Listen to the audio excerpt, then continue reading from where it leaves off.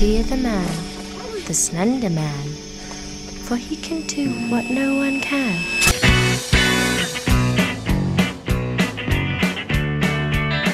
Hello, and welcome to Manacled by Propriety, Ramjack's Rules of Order. Hello, my fine pussycats. My name is Jonathan Pernisek. I am coming to you from the Chicago studio, and over there, far, far away, but not too far, he's right in your little ears. Oh, if you just had a mirror up to your ears. Hey, What? I'm over here. Come closer, my friend.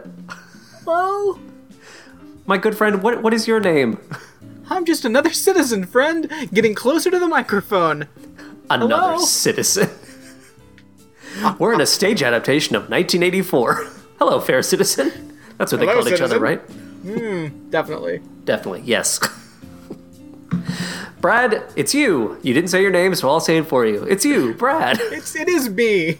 Hooray. Punky. Funky. Brad. Punky. Funky. We will be talking about Miss Brewster. We will be talking about many a thing. Strawberries. Oh, no. I only just now recalled such a bad gag from this week's episode, parenthetical S, parenthetical, of Punky Brewster. boy. Oh, boy. But first, Brad, I'm going to throw it to you. What do you have for us for this fine episode of Rimjik? Guys, we got a lot of hot topics to discuss. A lot of things. Lot of things. Did I watch the Slenderman HBO documentary? Yes, I did. Stop asking. Please, everyone, relax. Leave We're me alone. covering it. Oh, I'm just constantly getting barraged on the streets. When are you going to talk about the Slenderman doc? It's been out Watched for it. months. How long has that been out, actually? It's like I think a couple of weeks. Okay, fair enough. Relatively. And I got some breaking news on that case as well. You personally? Well, not I mean, I personally am going to bring you the news. Okay. Updated as of today. Are we going to be talking about Riverdale? Yes! Yes, we are. Stop asking. Please, everyone. Okay, everybody, calm the fuck down. If you don't calm the fuck down, I'm going to start talking about grisly child murders. Sword and Scale style, okay? And you're all going to be too upset to continue listening. Look, you can either hear about grisly child murder, attempted murder via the Slenderman documentary, or you can hear about actual successful murders of children. Yeah. He cut off In her head disturbing detail. and placed it in an Easter basket. Happy Easter, he said. Hey, let's read the chat logs between two monsters. The eyeballs are so squishy, don't you find? Stop it, you freaks. Now, Brad, is this... Correct me if I'm wrong, because I feel like there are a couple Slenderman projects either already out or in development. So the HBO documentary, is that the one that covers the case of the middle school students? Yes. Okay. I remember seeing the trailer for this, and I remember people covering the release of the trailer saying, this trailer is so fucking scary, it will scare the shit out of your butt. And I was like, wow, okay. But I could tell from the trailer that what this was really going to focus on was this court case. So it's basically a true crime story, not an actual attempt at making Slenderman appear real or truly frightening. No. It's no. The truly frightening thing is the human mind. Very true, very true.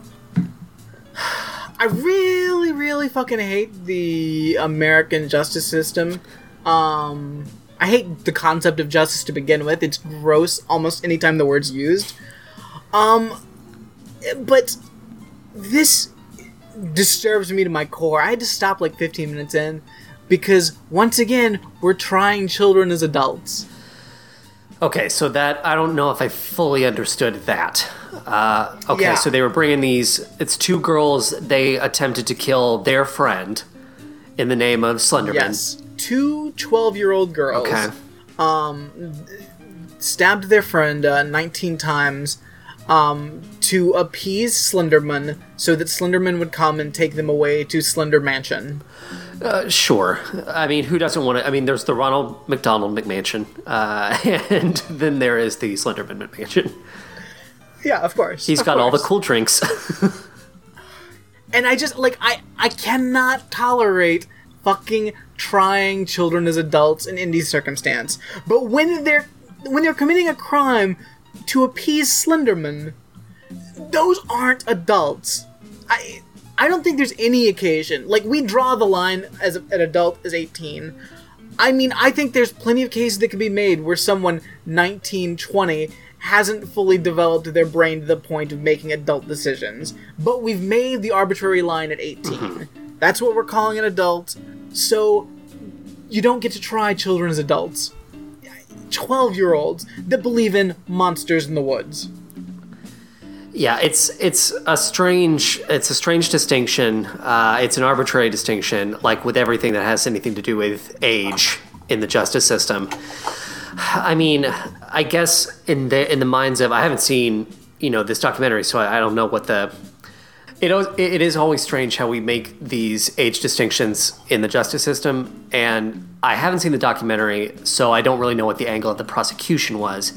But from reading enough about it, I feel like the thing that always gets decided, the decision that people make is, well, this crime in particular, we choose to look at this crime as especially malicious, and we have decided that we think.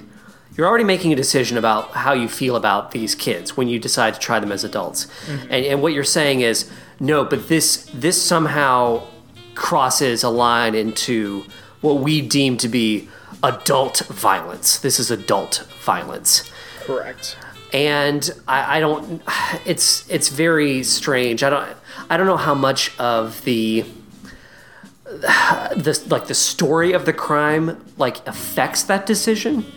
If it had just been a matter of these three girls were in school and these two girls hated the third, and they just decided to attack this girl. Now, and if they had only done so much to her in terms of the violence, if they hadn't gone as far, would they have been tried as adults? I think the whole Slenderman angle and their justification of why they did what they did really amped up the tension. I'll go into some more of that in a bit, but I think what really bothered me was when the judge made his decision. What his statement was basically the fact of, the severity of this crime. This crime was, 19 malicious stab wounds. As opposed to 18 or 20. Yeah, they said they were going to go get help, and they lied and left her to die. That is so cruel and unconscionable. What are we going to do? I mean, if we were left them in the juvenile court system, at the age of 18, they could be free to be walking the streets. And can we trust that? I'm like, at 18, they're 12 years old when this happens. Yeah, so you're already 6 saying... 6 years. Yeah, you're saying that you would dump them into the juvenile system for 6 years in this alternate reality. I think the way America, jails prisoners is insane to begin with, because there is no pretense of fucking reform. Oh, no. I mean, you make a horrible mistake and you kill someone, how much of your life are we saying there's absolutely no chance that you can be contributing to society? It's insane. The amount of time people serve for things is insane. Why don't we just do psychological screening to make sure they're safe to re-enter the world? Well, we talk a real C- game in this country about how we want to reform the prison system and the mental health system. But it's laughable because no steps were ever really taken. All of the, nice liberal progressive words ultimately wind up meaning nothing, because I think at the end of the day, the vast majority of people really are much more comfortable with the idea of just throwing people in a room. And by doing that, also saying we will never let them out of that room. People just like the finality and the security of that. So yeah, the fact that this judge, so what was his ultimate decision? Well, he decided that they would be tried as adults. Okay, and then does it also go through... I can't remember what their sentences were ultimately. Well, the trial isn't until later this year. Oh, okay. I thought maybe the film may have already covered that, or if that had already wrapped up or something. Oh, wow. Okay. Actually, breaking news as of today. One of the girls, they had filed appeals, of course, and they've denied the appeals to put them into juvenile court. So they're definitely going to be tried as adults. Like I think come September. Now, here's something I didn't know until watching the documentary. I will also say real quick, they should be very thankful that they are not black. Oh, they would already be. Yeah, let's go ahead and murder them. Let's go ahead and murder some 12-year-olds. I mean, done and done. That's a very like others might say that's a very cynical thing to say. I don't think it's very cynical. No, not at all. They wouldn't even bother with the documentary. Well, oh boy. What I didn't know until watching this documentary is that one of these girls is schizophrenic. Oh, I did not understand that at all. No. Oh boy. And it's not like they're just trying to make a defense that she's schizophrenic. Her father's schizophrenic. Like, it runs in the family. Like, there's no chance that this girl is not schizophrenic. And of the two girls, which one is there sort of an idea put forth that one of them was, like, the leader? Like, maybe pushing it further? Kind of, but honestly, like, as the documentary goes back and forth, I could never, like, I kept forgetting which one was which. So, that's all on me. Fair enough. I didn't do the research, but one of them, like, clearly has issues. And the thing is, so we're a little bit older than the kids that got into Slenderman, I guess. Yeah, just a little bit.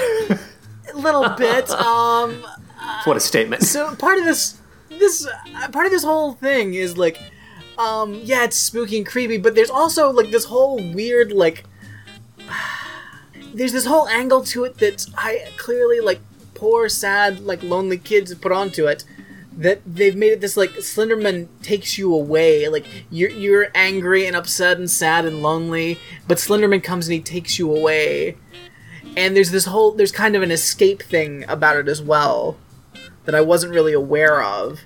And that's part of why these girls because they were, like, outcast, kind of lonely kids. And that was part of the draw. Oh, man.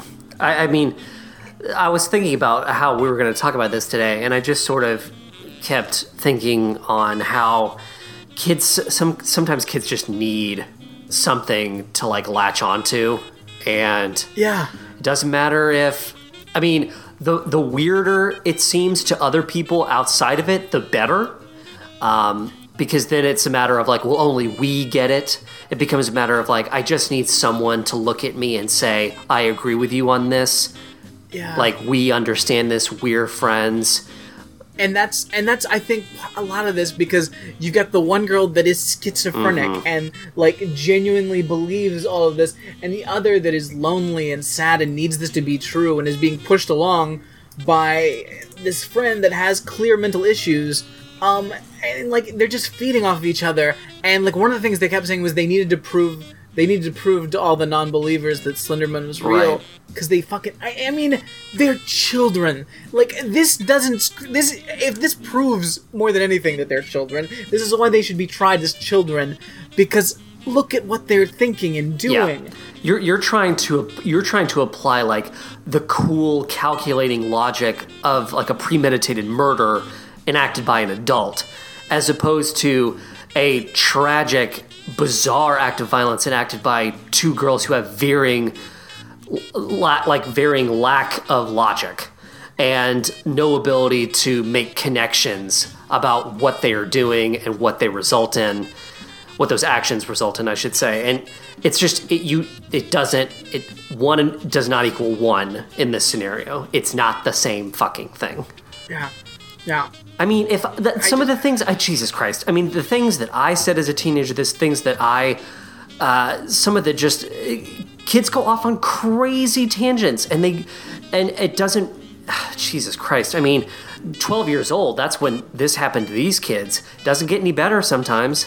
Like, you either learn to grow into yourself more and become more comfortable with yourself, or you double down and you get worse. And a lot of the time, it's like we see those kids and it's like, well, that kid's weird. And the teachers feel the same way that the kids do. The teachers and the kids just look at those individuals and say, well, we all know that that's the strange person in the school. We don't know what to do with them. And then if they do something or if they like commit some sort of, act, then everybody gets to go, well, didn't we know? While also saying, what could we have done? Like that chin stroking, like, but what could we have done to prevent this? Well, you knew what you could have done, but you didn't do it because you were uncomfortable. These people make you uncomfortable. Mentally unstable people make you uncomfortable. So you didn't do anything. And now someone has nearly died, and you get to sit there and go, what a tragedy. If only we had done something, as you pick up your Kindle, I don't know. Like, fuck you. Fuck the adults that are, like, looking at these kids and thinking, it's like that Heavenly Creatures movie, if you've ever seen that. Yeah. That's one of Kate Winslet's earliest films. It's a very similar story, actually. It's about two young girls who are, I think, right at the beginning of being teenagers, and they become obsessed with each other, and they form this entire, they pass all these notes together, and they become obsessed with the idea of no one gets it. We're the only ones who get it. This is like in the 50s, I want to say in Canada, and eventually they just decide we're going to kill because we're being told that we can't be with each other anymore. We can't spend any time with each other. So we're going to kill someone. I think it's one of their mothers. I can't recall which. But they just decide we're going to do this. And that's the only way that it's going to happen for us if we want to be free. So they kill one of the mothers. And that's a very similar narrative. Yeah. But I don't believe they were tried as adults. I feel like they were processed pretty quickly, and now they're known as infamous figures, but it's not like they were locked in prison for the rest of their godforsaken lives. I mean, it's just the criminal justice system is so repulsive. Like, the extreme sentences we have for everything. Like, how much... We have no value on life at all in this country. Like, it's insane. Like, and the other thing is, once you've gone through the criminal justice system, once that's on your record, you're done in life. You're done. Yeah, I mean, good lord. What are you going to work at Walmart? Are you going to survive on minimum wage? If you can. If you can. You can't. If you can convince someone... No, it's not a matter of living or not living on minimum wage. Just convincing someone that you deserve minimum wage. I mean, good luck. Yeah. And children, 12-year-olds that believe in Slenderman because they're lonely or mentally disturbed. What do we think they're doing? Do we think they're lying? Do the people who want to try these kids as adults think that they're, lying? No, they say that it's Slenderman, but I know what they are. These are killers, and they just wanted to kill. The judge couldn't be any more clear. He says it's because of the severity of the crime, we can't take a chance. Take a chance on letting them into the public when they're 18. How do you think the world works? Do you think it's you're 18, you're free, we'll never check in again? Why can't we have some kind of system where we all right, mental evaluation at the age of 18. Are they ready to re-enter society? Then if they are, we let them re-enter society. I don't know how it works specifically, but if it doesn't work in some manner where we do a little check before, then why don't we do that? Because people who are at that level of authority don't want to rile up the dander of people who would accuse them of being soft. No one wants to be seen as soft on crime. You're going to let those maniacs out? We're going to have your job, and you're working. And then they're the ones getting the fucking death threats or whatever, and they have no spine, so they can't stand up to anything. The entire historical basis of our justice system is that we should always take a chance on letting a guilty person free, as opposed to arresting or incarcerating an innocent person. That's why there's the the burden of proof. Like that's why these things exist, because we should always be more lenient than more draconian. Always. That's how it's supposed to work. I don't know what the fuck's happened in this country that we've like ratcheted things up so much, but that's not how it's supposed to work. I would rather let a murderer that is going to murder someone else again back out onto the streets than to let an innocent person or a person that's reformed remain in a prison cell.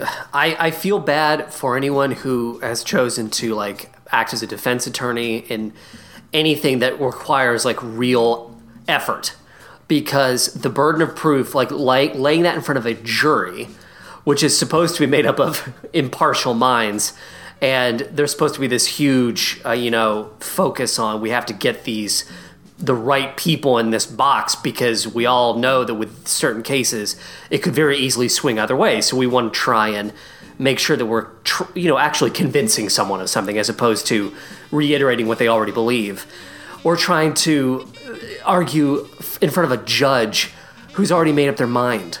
Like, it's just a nightmare. I would never, I would want to kill myself if I had to try and defend people I thought actually deserved a second chance, only to have people stare at me and just gawk at me and think to themselves, like, I can't believe this person's trying to defend. Lock them up, fucking throw them in the goddamn chair. Like, it's, we froth. I mean, and I don't think this is a new thing at all. I think for a very, very, very long time, we've just operated on this sort of frothing at the mouth, get rid of them mentality. Just kill them. Just kill them. You tried to kill someone. Great, you're dead. Get the fuck out. You're dead.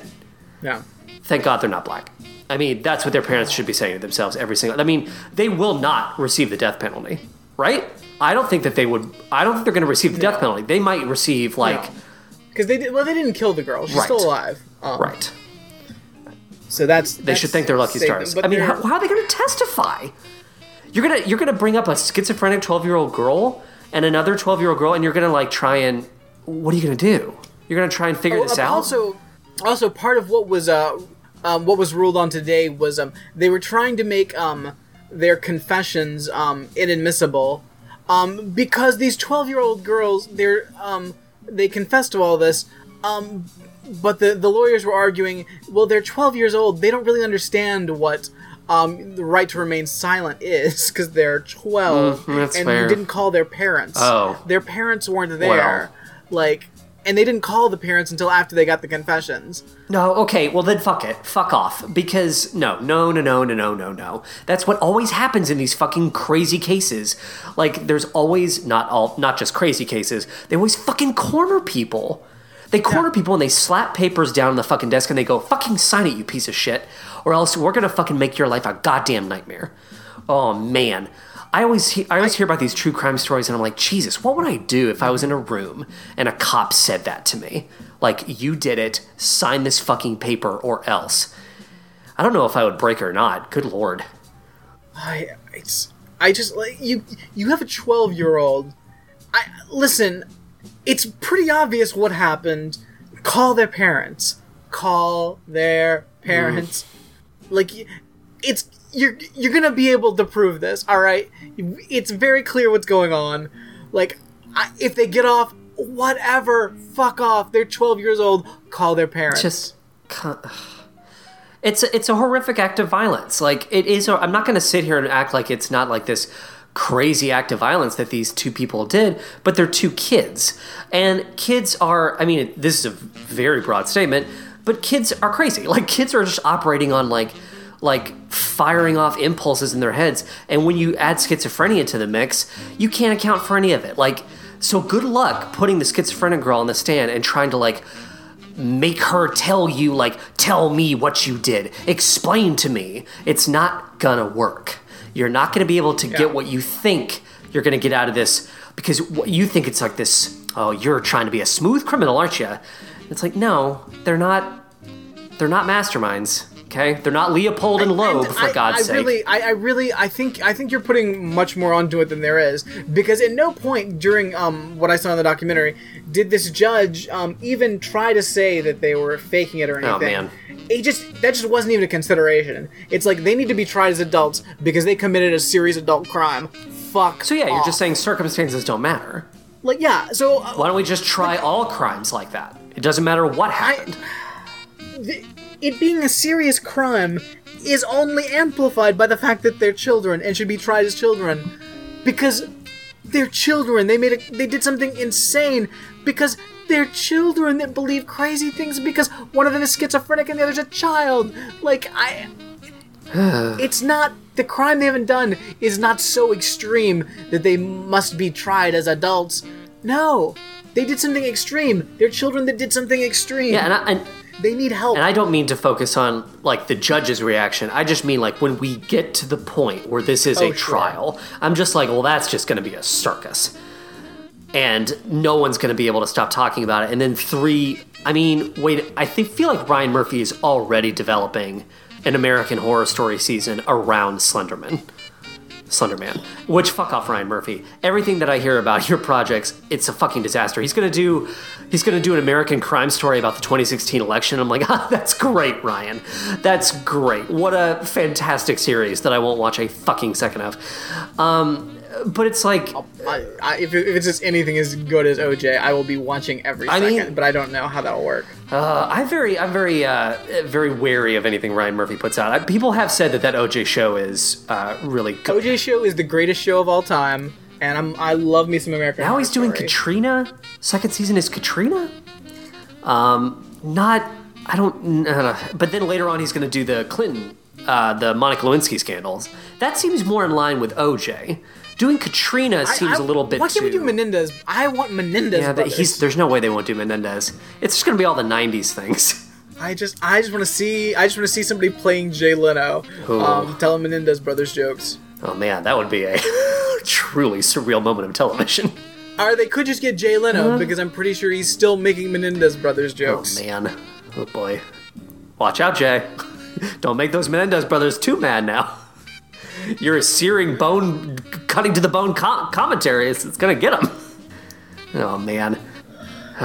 So beyond her being schizophrenic, was there anything else that you learned in the documentary where you were like, oh, that's sort of a curveball? I didn't fully understand that. Well, there's just a lot of the stuff about the whole leaning into the Slenderman thing, like it taking you away, like that aspect that is like grown into it was really upsetting to me. Did they go into what the Slenderman mansion is, or like what that's supposed to represent? Is that like a utopia, or no? They didn't really go into a lot of details, but it was just that's Slenderman's mansion, and you become one of his servants. I don't know. Oh boy, yeah, it's still creepy and spooky, but just the escapism of it, like that was really sad. Mm-hmm. And also, one of the fathers, he tries to tie it into like the internet and kids like using the internet, and he's got another son that's still in school, that's like younger, and it's like this year they're having the 5th graders get iPads, and I'm not real comfortable with that, and I mean I don't want my kid to be held behind, but I don't really like the idea of my kid having an iPad, and I think if you were in my situation maybe you'd understand that. And I'm like, I get that, but like you can't blame the internet on this. Yeah, I think when you're the dad or you're the mom, it doesn't sound like it doesn't maybe sound like he's blaming the internet directly, but it's like I think he sees slippery slopes everywhere. Sure, now. Yeah. Like he's not going to trust anything really. And just like all this shit, like people have to go through to contact somebody that's in prison. Like it's very expensive. Like the phone calls, it's hugely expensive. Like to go to where the prison's at it's a trek.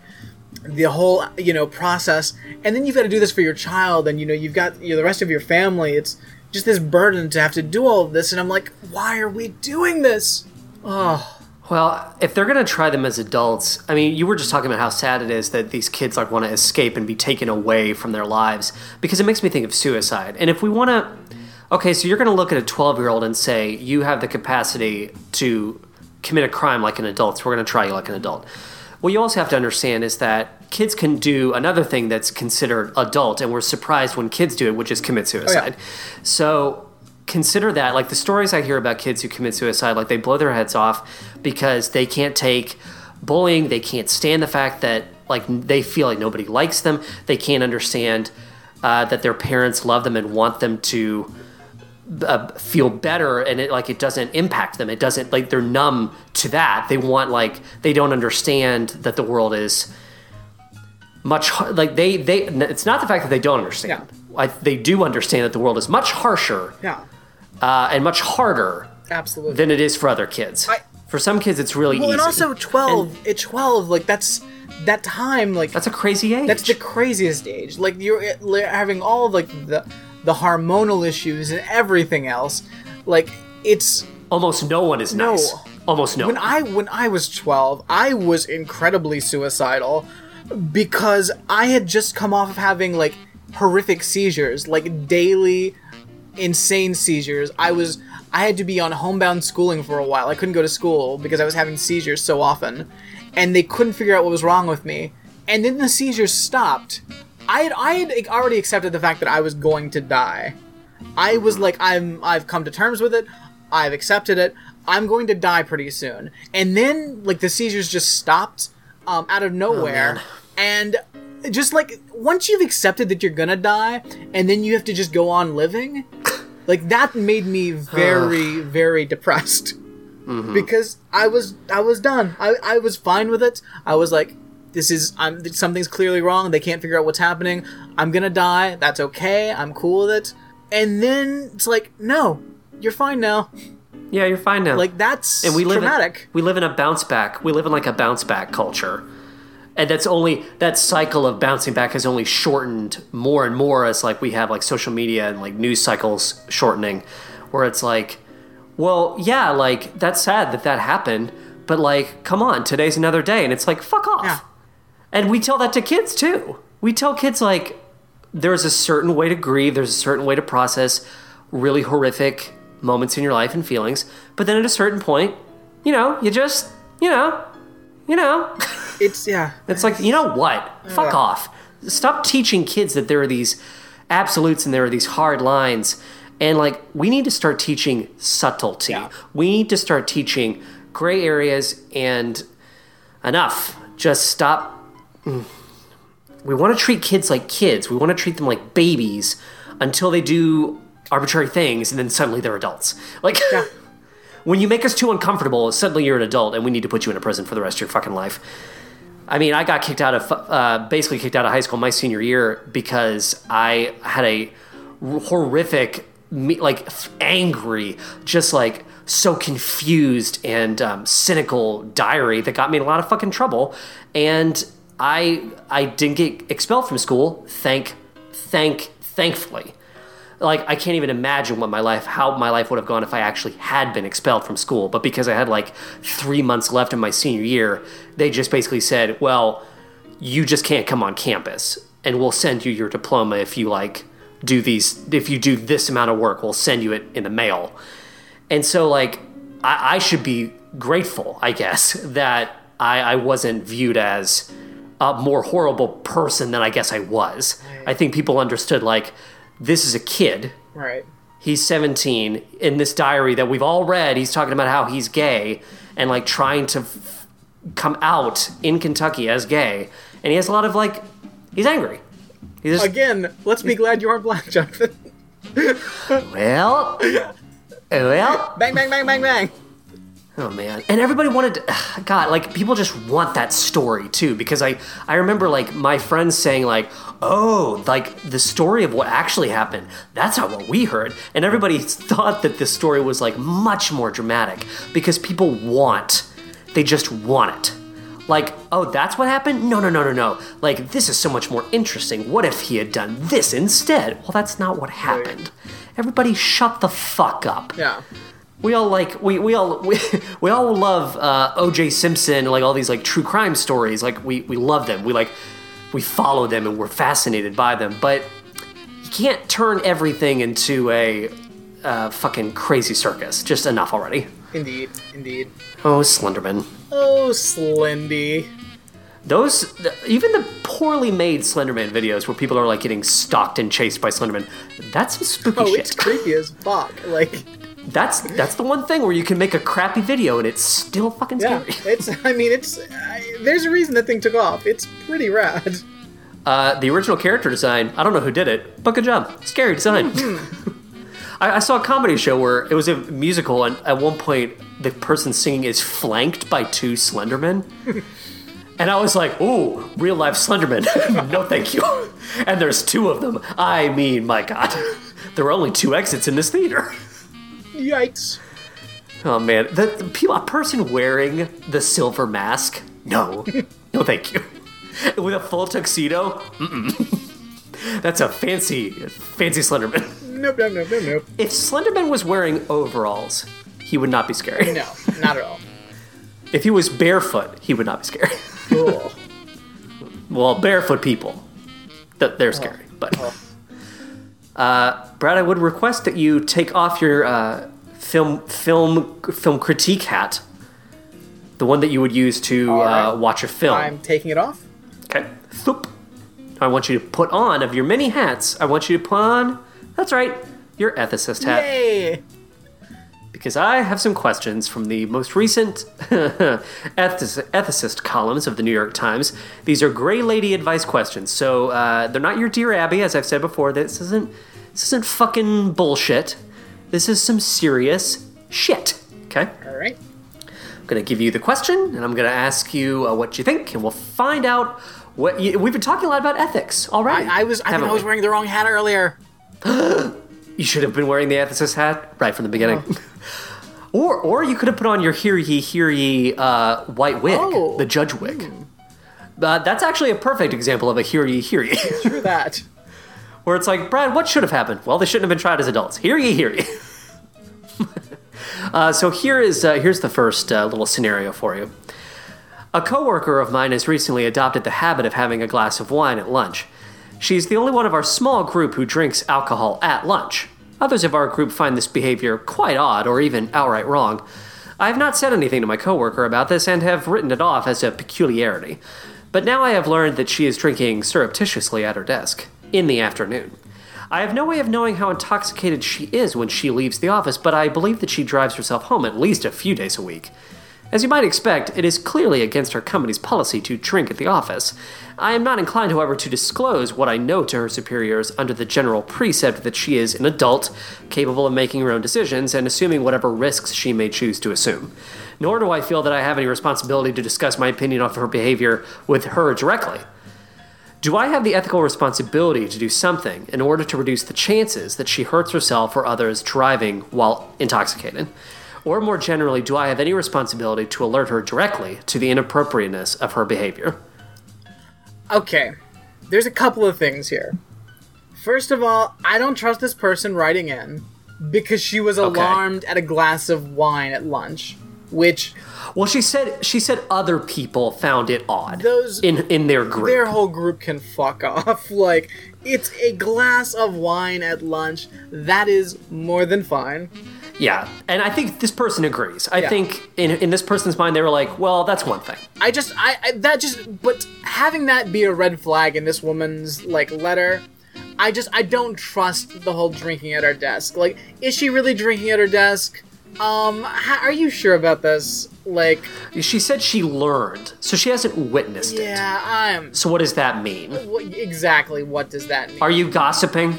I need to know the extent of that. If this person is an alcoholic, if this person is drinking to excess, absolutely, you can't drink and drive. That has to be stopped. You have to stop drinking and driving at all costs. Always. Yes. Always, always, always. But I don't trust this fool writing this letter. But he or she, we don't know the gender of the person writing in, but what I want to ask this person is, okay, so you don't want to talk to her, and you don't want to talk to her superiors. So what's going on? It seems like the only people you've talked about this with are the other people in your small group. Mm-hmm. Now, so what does that mean? You don't feel the need to talk to anybody, even her, but you're vaguely concerned about her safety and the safety of others? You just said you don't want to talk to her because you're uncomfortable, right? If you genuinely believe that this person is drinking on the regs to become intoxicated and then operate a motor vehicle, if you are not trying to stop this, then you're a goddamn monster, and fuck you. Yeah. I think even if you've learned of this, like, something needs to be said. Definitely. You can't just, like, even if it's a rumor, even if you find out that it's not true, this person's just worried about getting someone mad at them. Yeah, and that just should not be a concern. Like, because either this is fucking bullshit, and, like, this is, you just want to, you don't like this person because she drinks wine at your lunch, at your work lunch. Which, fuck off. You're just, I just get the vibe that this is somebody that just doesn't approve of drinking, and this person drinks a glass of wine at lunch regularly, and everyone else is just all pruded out about it. Yeah, I think what happened is the concern over the lunch wine, delicious lunch wine. I shall have a lunch wine. The concern over that has clearly spilled over into talk of, well, I feel like... do you trust the person that you learned this from? Exactly. I mean, do you even trust the person? Because if you claim that you don't think that the lunch wine was that big of a deal, then you must really take the opinion of this person seriously. Then why is this in the letter? This from. Then why is this in the letter? What part? The lunch wine. Why is it even in the letter? Well, they think it's a setup into what they think has, like, increased. Like, they're saying it's gotten worse, is what they think. If someone has seen her drinking, if someone, like, literally says to you, I literally saw her drinking from a flask, or, like, but if she was drinking from a thermos... That's what I'm saying. I'm like, what are you... Like, what do you think? There's vodka in her thermos? Like, you need to, like, be able to really know that. Yeah, I'm like, there is absolutely... I mean, what is she... Is she got a bottle of red wine under her desk? What's happening? How are you knowing this information? Like, and if she's part of your group that you go to lunch with, then, and if you don't want to talk to the bosses, then you just need... If this person you claim to be some sort of friend... maybe a work friend and not much more, but you need to just sit that person down and go, hey, is everything okay? Like, and that's an uncomfortable situation, and you don't need to, like, name names, but just be like, hey, I think that this might be happening. Yeah. Is that happening? And if they say no, or if they get, like, really, like, if they get really agitated very quickly, you might be able to, like, read into that, but you've already stated that you're not interested in talking to her bosses. It's weird that you don't seem to truly care about safety right now. Yeah. Like, do you or do you not? Yeah. Because if you do, you gotta talk. You grow up and shut up, you fuck. Yes. Like, you're being a fucking weirdo. Definitely. Well, I'm concerned, but I suppose I'm not that concerned. Well, you're not gonna get fired. Yeah. Like, come on. Like, do you work at a company that's, like, gonna just boot her out on her ass? Do you know that to be true, or will they try to, like, maybe help this person? I mean... Maybe they will. And again, I'm like, the whole thing is very questionable to me, because, like, I'm just not buying this. Drinking at work, like, that's... if somebody is, like, that far gone to alcoholism... Surreptitiously. Then I just feel like you're gonna know, and everyone's gonna know pretty swiftly. There's not a lot of cloaking it out when you have to drink at work.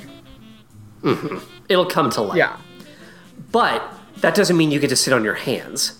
Like, I feel like it's like, yes, if that's a real problem, it's going to come to light. But in the process of it coming to light, she could do what you fear she's going to do, which is hurt someone. Absolutely. Or herself. Absolutely. I just... So be brave.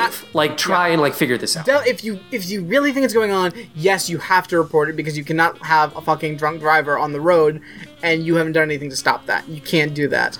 But if Alice or Kenny, the office crank, is telling you this, yeah, and you only sort of, like, dishing with him and being bitchy with him or her, maybe consider that. Exactly. I don't know. Because these work lunches and these work relationships and stuff, I don't know, you can say that there's a certain amount of familiarity and comfortability there, but come on. Like, really consider how close you are with these people and try to be a little objective and stop being such a fucking wuss. Yeah. There's another thing in here about what do I owe? what do people owe each other? And it's like, wow, you're really undercutting your ability to help anyone. What does one owe anyone, really? Wow, you're a real heartless asshole. So here's another one, Brad. I am an American living abroad and working as a consultant for a U.S. government-funded project. I am not a full-time government employee, but technically my fees come from U.S. taxpayer money. I was recently invited to the wedding of a local acquaintance, a citizen of the country where I live, who is marrying another citizen of that country, someone who has U.S. citizenship. Do you understand that? Sure. Okay. I was unable to attend the ceremony. So she was invited, but she couldn't attend. I was unable to attend the ceremony, but ran into the bride a month later at a social event. When I congratulated her, she explained to me that the recent marriage was a fraud, one she'd entered into only in order to gain U.S. citizenship. She then introduced me to her, quote, real boyfriend. The interaction left me feeling very unsettled. Do I have an ethical obligation to speak out about marriage fraud when it is used to gain U.S. citizenship, particularly if my current work is funded by the U.S. government? No, you fucking Shut idiots. up. First of all, if anyone outside of the U.S. would like to marry me so I can get citizenship to get the fuck out of here, please let me know. But Brad, that would be a marriage fraud. There's a ring waiting. There's a ring waiting? I can go to Walmart and buy a cheap ass ring. Sure. It's waiting in a store somewhere. I'll go get it. I will snatch one up. Just let me out of this country. First of all, if you marry somebody to become a U.S. citizen, it's still going to cost you a ton of money to become a U.S. citizen. It's not cheap. And guess what? Under the current administration, that's still going to be a hell of a lot of work, and probably more so. Yep. So, good luck. It's still going to take forever and be nearly impossible. And it's not going to be worth it either, because fuck this country. And what do you care? This government-funded project. Ooh, I'm not a full-time government employee, but my fees come from U.S. taxpayer money. I don't care what you do. Shut the fuck up. Like your money, like what, the money's soaked in blood now because you've heard about this marriage fraud? Oh, how can I accept my paycheck knowing that this woman has married a man under false pretenses? Boy. Shut up. Also, everyone's dumb in this because here's something. Don't tell people that your marriage is a sham. Yeah, that's weird. You're still in the country that you want to not be in. You want to go to America, right? Maybe don't walk around telling everybody, oh, that's a bunch of bullshit. This is my real boyfriend. Yeah. Well, she's my friend. She ain't your friend because she's thinking about tattling. Boy. You've got a fucking tattler right next to you and you don't even fucking know it. Stop introducing your real boyfriend. So dumb. Also, you had like a huge ceremony? Yeah. Like, you had a full wedding that you invited people to? That's weird. I guess that makes it... Did you lie to everybody? I guess that makes it easier to, like, pass it off. I guess. Still weird. That's a lot of money just on top of that. Yeah, you're spending a lot of money to come to a not-so-great country. Yeah, is your American husband, like, what's going on? He got money? Like, what country Maybe are you got money? What country are you escaping from? Because, I mean, maybe you want to rethink the numbers on that.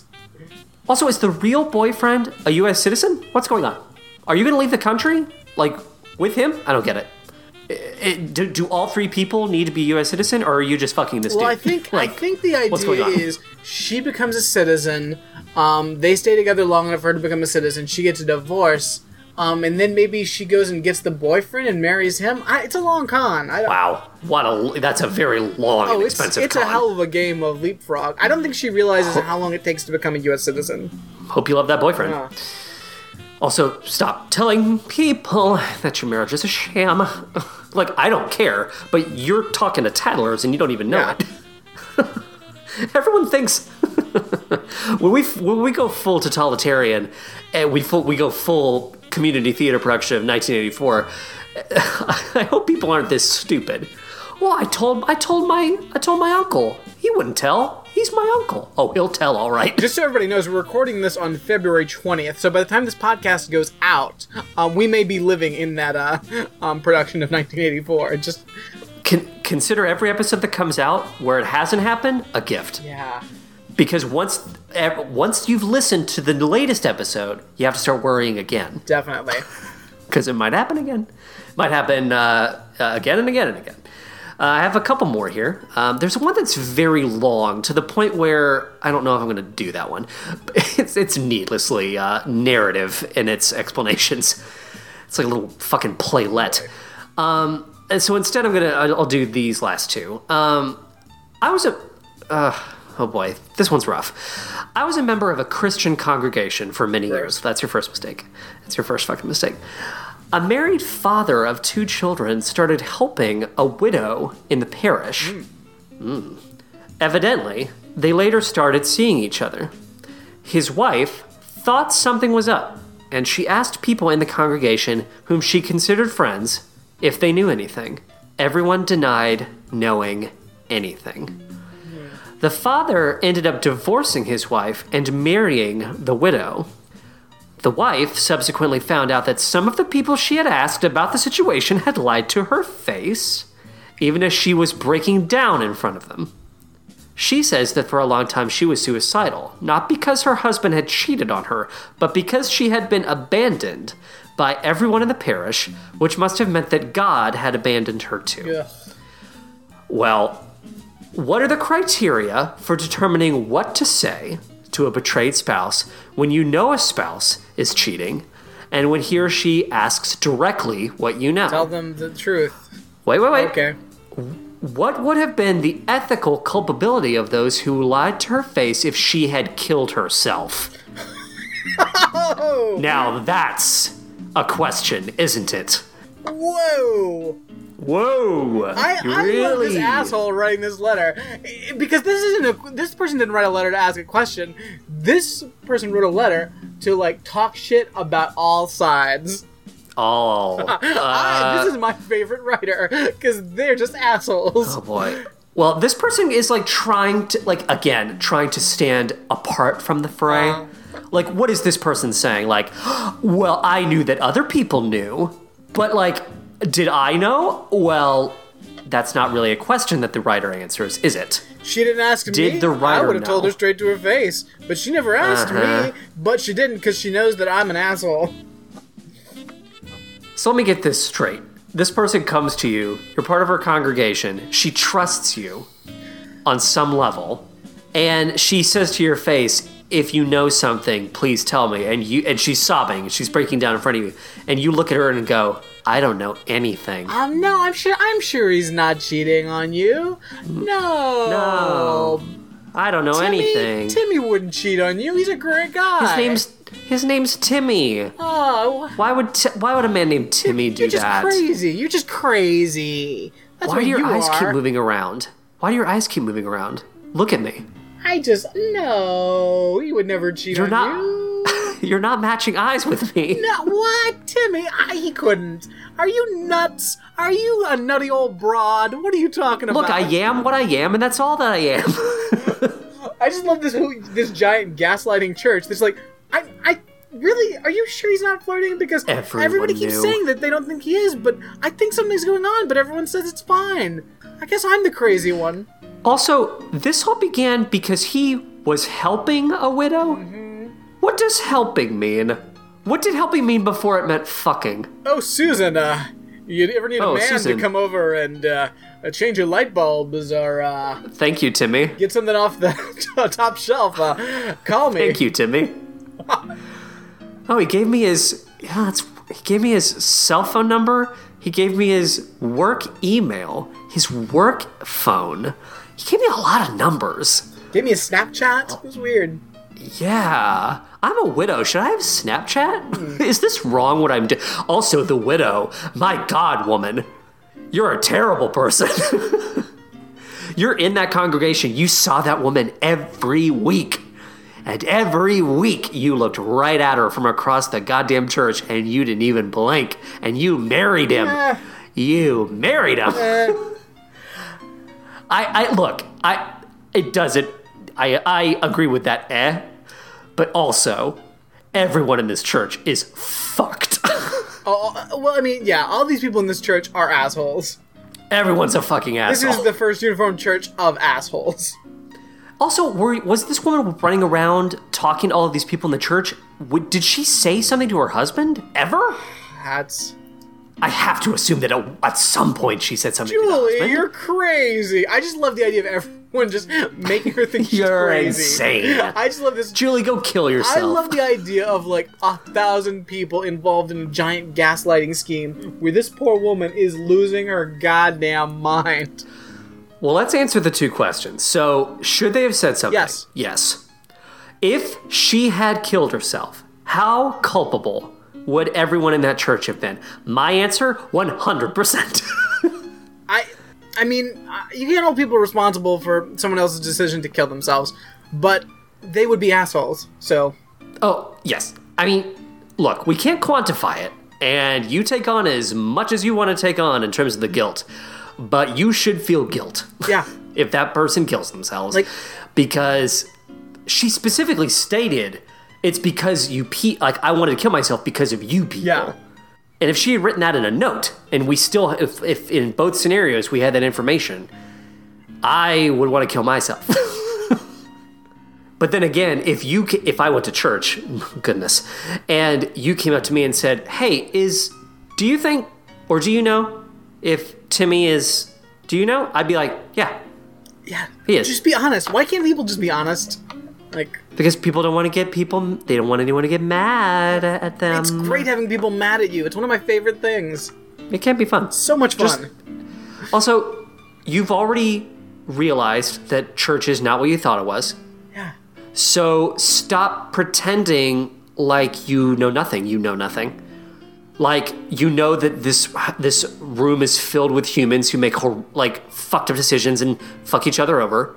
So be honest about it. Or do you just want to keep playing church? You want to keep playing church. That's what they do. I put money in a basket and I listen to the nice sermon. And I pretend that everyone here is inherently good. But I don't have to go home with them, and that's the point. P.S. My kids can't... we can't afford psychiatric counseling for my kids that believe in Slenderman because we keep putting money in that church basket. Just saying. Just saying. Well, nobody at that church is going to raise money for you either. Oh no, they're going to call Just with death threats and say that you and your children are monsters because of what. Yeah. Oh, I'm sorry. You believe in Satan, and that's why your children believe in Satan. Like, people will make whatever leaps they need to make, and then the priest that you really liked or thought you liked will do a 6-minute subtweet in the form of a sermon where he won't reference you and your children, but he will. Oh yeah. He will. Or he'll try and plead for you. Like, he'll try to plead for your case, and it won't work. Because the people he's talking to will nod, but they're not really listening to him. They don't really take what he says to heart. Unless it's easy. He's asking me to consider the whole story. I don't like this young priest. That's what I always like when people say. I liked our old priest. The old guy. This young guy. I've heard things like that in my life. Wait. He's young, so, What do you mean? He's young, so, I don't know. He tries to be funny. Okay. And I don't know. I liked our old priest. Well, he died, so he died. Probably molested someone. Shut the fuck up. Shut up. I like my stand-up separate from my church. Okay. God forbid we make church in any way accessible. Yeah. One last question for you. My wife and I have been married for more than 30 years. That's your first mistake. We have always had political differences. She leans right while I lean left.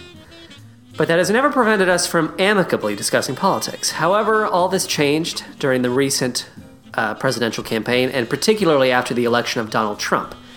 She has become an ardent, nearly fanatical Trump supporter. Divorce. Reacting to any criticism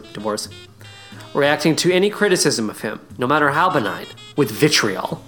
She now says she, quotes, hates all liberals, all Democrats, and particularly Barack Obama. I am weary and frightened of her diatribes and no longer bring up any Trump-related topic. Divorce. But she frequently does. Is it ethical for me to remain silent when she goes off on whining liberals and sore losers, occasionally nodding when that might be interpreted as assent? Oh, First of all, fuck off, you fucking pathetic little bitch. Like, ugh. yeah, your wife's a nightmare. You probably had warning signs long before the presidential campaign, right? Definitely. Like, you tolerated it, but now you're claiming she's turned into something.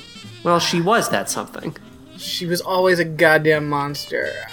I don't understand, in this day and age, when the political extremes could not be... not even the extremes, the political opposites could not be more extreme.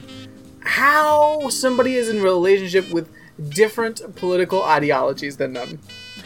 Well, and when one of the people swings so far... to swing so far that you can't have a conversation. And yet that person is constantly throwing it in your face and making you feel miserable for what you believe and what you think should be happening in the country. Oh, what? She's throwing it in your face and making you feel miserable. I just want to know, what the fuck do they talk about? Nothing. Like, it's a 30-year marriage. Oh, and 30 years, how have you never discussed ideas to the point where she is either she is aware of your political differences and she just doesn't give a fuck about your thoughts and ideas. Well, he claims that it's always worked out to where, like, they did understand that she was conservative and he was more liberal. I don't understand how that works. But they were actually... Well, I don't either. But they were able to have conversations about it. And it sounds like they didn't turn into arguments. Like, you could have maybe it was more of a, we like talking about these things and we like having, like, a spirited debate. But then, at a certain point, I just don't understand how he thinks she's turned into this all of a sudden. Yeah, I mean... She seems unhappy. Yeah. If she really did make this big of a shift, she's very unhappy with her life. And you, I think. Yeah, so his question is it okay for me to pretend to play along? That's not the question he should be asking. No, the question is... That's a stupid question. The question is, how do I get out of this marriage? How quickly can I get a divorce? Where am I going to live? Where's she going to live? Divorce is what I would say... Who gets the dog? Who gets the dog? Ruff. Who snatches the dog yes. after the decision of who gets the dog is made. If it's not you, maybe you should snatch that dog. Snatch that dog. Bark and borrow, friends. Bark and borrow. What is that? Guys, just to take a little side trip for a second here. Oh, boy. I was on my vacation week this last week, and I made a terrible discovery. Oh, no. Because, and I stumbled onto this, and how I stumbled upon it was Googling, is there a way I can borrow a dog? Oh, no. And I found a very dangerous answer, and it's an app called Bark and Borrow. Do not. Whatever this is, do not do it. I opened this up and I was like, oh, this is fucking dangerous. Because basically, it's just like photos of dogs, and it's like how far away they are, the name of the dog, and basically it's kind of like a pet sitting / you're just a person that wants to borrow a dog, and like I'm just looking at photos of cute dogs, and I'm looking at Riley, who's a mile away right now, and I'm like, Riley, I'm coming for you. I'm coming. Spike, I'm coming for you. Lolly, you're less than a mile away. This app is, I've opened it 3 times now. Once when I originally got it, once to show it to Tammy and Dan and Josie, and then once right now to discuss it on the podcast, because this is going to get me in trouble. Yeah. Please clarify. Is the mission statement twofold, or is it advertised exclusively as this is meant to connect people who need dog sitters? Let me pull up their actual website. Okay. Because I need to know if there's any part of their mission statement that's like, or this is just for fun. It's insane. Okay, Bark and Borrow, the letter N, borrow.com, a community for dogs and people who love them. Connecting dog lovers within your local community. Owners? Okay, so right from the bat. Okay. Find loving borrowers to care for your pooch whenever needed. Find puppy play dates for your dog's exercise and socialization. Link up with other dog owners. Borrower. Find hundreds of adorable dogs in your neighborhood. Hang out with a dog whenever you need a puppy fix. Meet other like-minded puppy lovers. This is dangerous. This is gonna put me in jail. Well, never mind about pet safety. Let's talk about, like, your safety as a person using this app. Like, Sure. oh, I want to borrow your dog. Oh, okay. And then that person doesn't tell you that the dog bites if you do something in particular.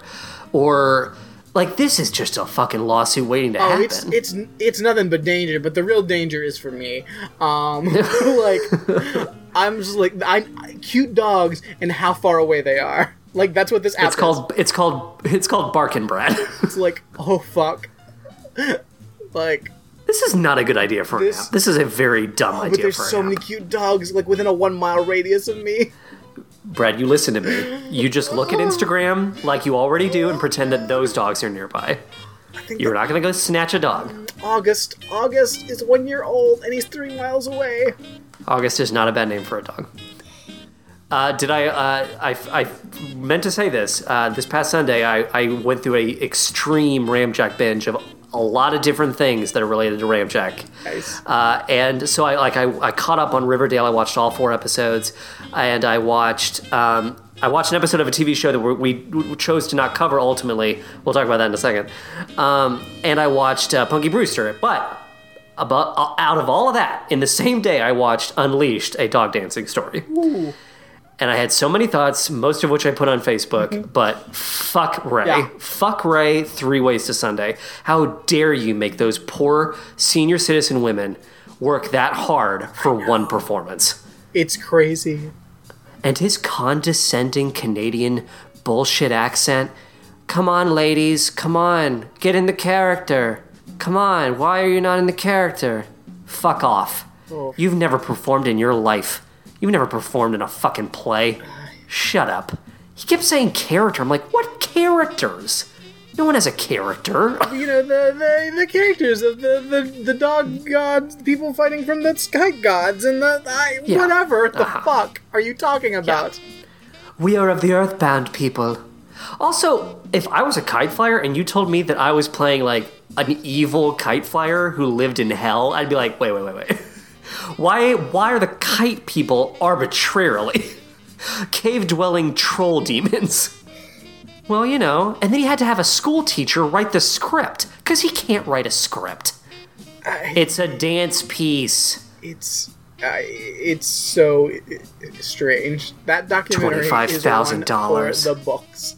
Do you think, I guess between renting that enormous theater, which is an enormous theater, and those costumes and the makeup and the sets, which admittedly do look pretty good. Yes. I'd say the sets look a lot less great than the costumes and makeup. I think they put a lot of work into the sets, but they kind of come off a little bit Crayola paint by number at the same time.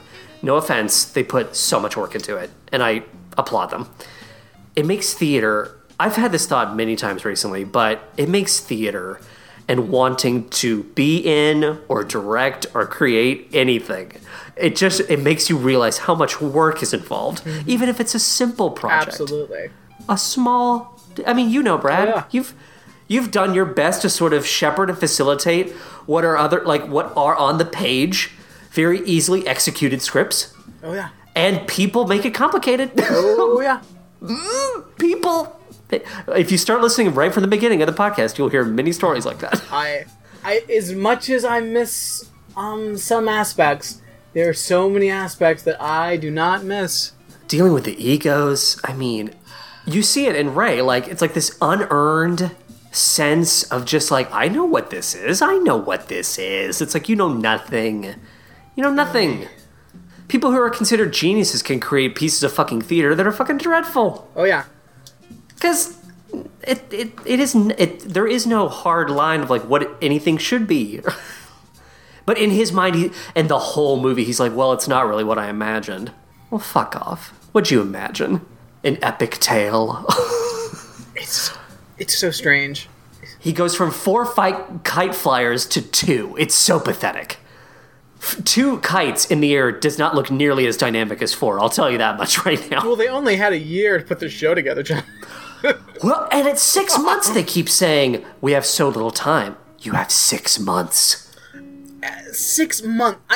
They couldn't find anyone to fly kites in 6 months because I understand That's ridiculous. training dogs to do stage choreography to music.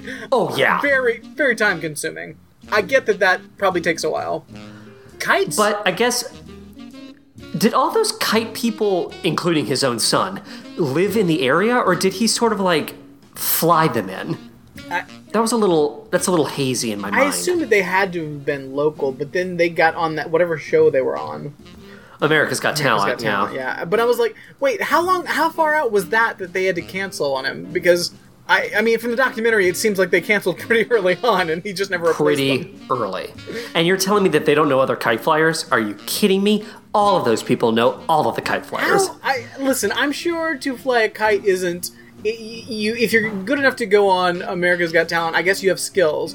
But I feel like over the course of a couple of months, someone could learn to fly a kite. Oh, give me a break. I mean, even the people one of those people that leaves the show, they go and do that, America's Got Talent, but I saw what they were doing. It's not that dynamic. It's flying a kite. It's flying a kite, and you're not doing it particularly fast. Yeah. You're not weaving it in and out of other kites in a, crazy display of timing. You're just sort of moving it. It's very relaxed. Yeah. Oh, can you imagine them? Oh, I could never do such. Yes, you could. If you did it for a week, you could do it. Not even a full afternoon. I think a full afternoon. If you gave that thing to me and said, "All right, this is the choreography," I'd be like, "All right, give me a week." I don't know. Maybe a year. Give me a year. I changed my mind. But Brad, I thank you for acting as the ethicist. I know we've kind of gone away from that for a second, but please feel free to take off your ethicist hat. All right. Thup. The one I chose not to read, by the way, that was very long, kind of boiled down to a woman who has a boyfriend from Saudi Arabia, and she went to a wedding that was involving her family, and an aunt came up to her and the boyfriend, and she pointed at the boyfriend and said, "We're watching you." Ugh. And they chose in the moment to sort of laugh it off as, "Oh, she's protective of me." But then the dad called her the next day and said, No. I told them at a dinner that you were dating someone from Saudi Arabia, and they immediately had a meltdown. And they think that you're being, scammed.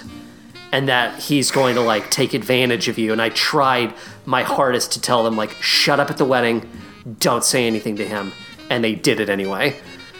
And now she doesn't want to, spend any time with this aunt and uncle, and the dad is flipped on her by saying, "Well, don't get me in trouble. They're going to blame me." Oh, fuck off. And she's like, "Well, fuck you. What am I supposed to? I don't want to fucking spend time with these your people." Family. Whenever there's an opportunity, cut ties with your family, people. Pick and choose. I mean, pick and choose. Trust me, it feels so freeing. It feels so good, and you're not missing anything. And your dad can take the heat. Yeah.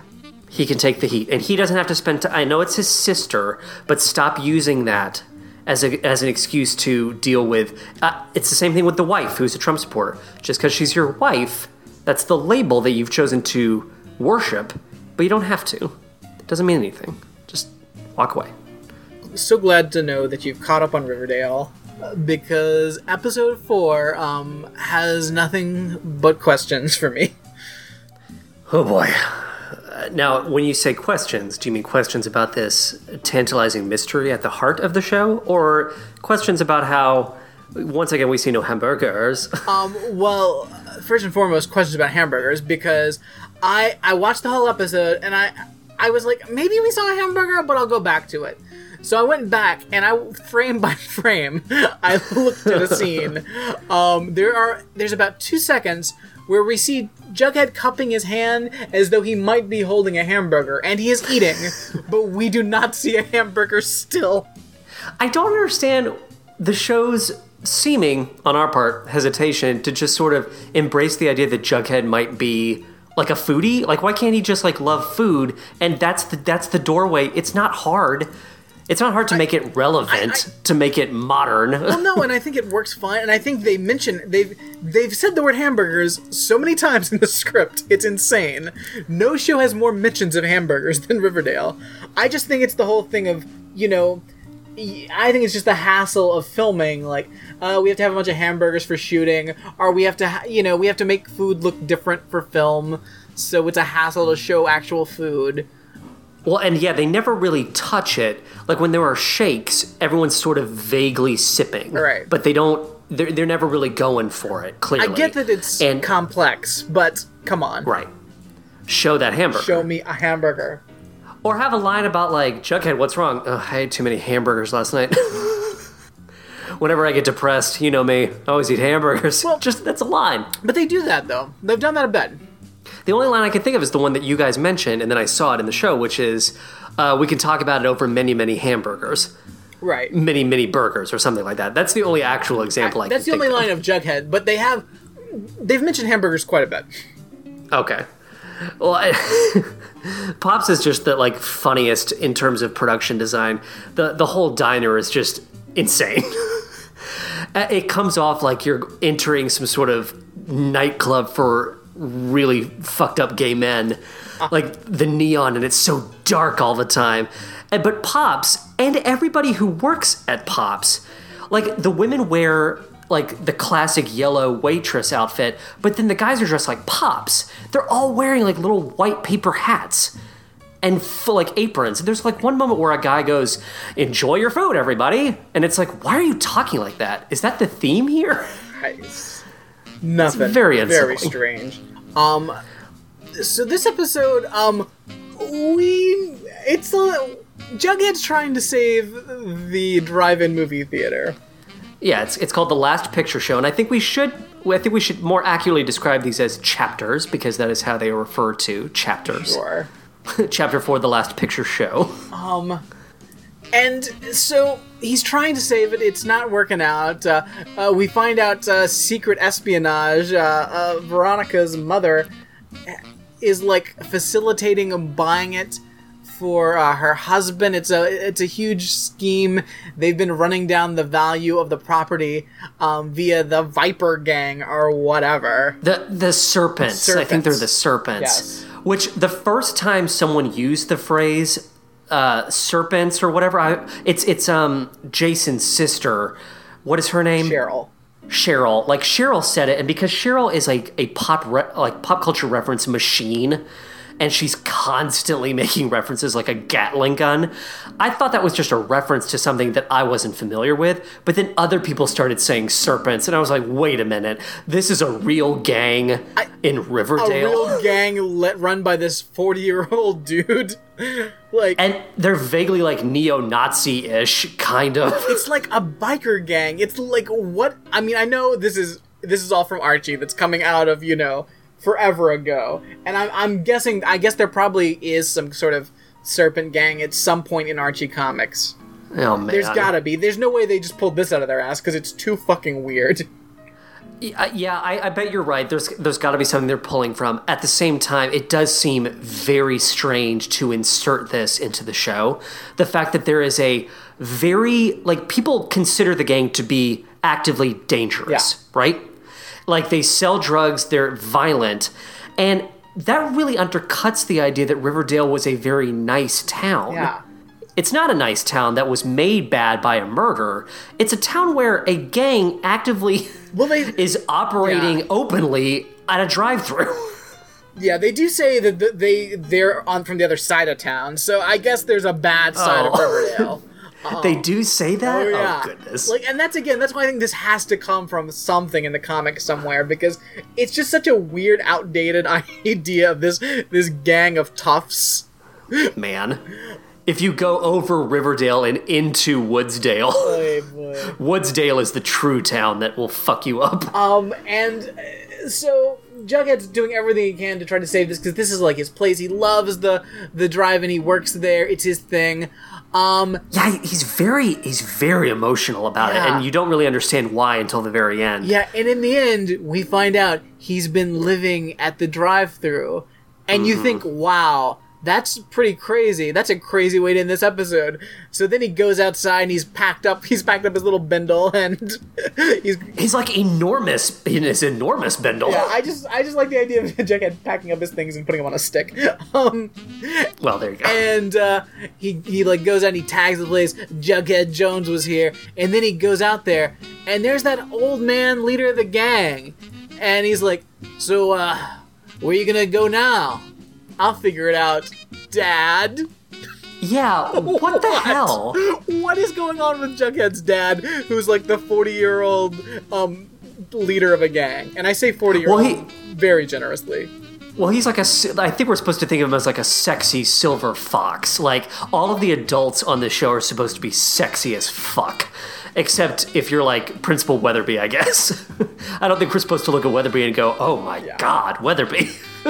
But yeah, like, what's going on? So I guess Jughead doesn't want to live with his dad, and he's essentially homeless, but he lives at the drive-thru, and that's where the gang hangs out.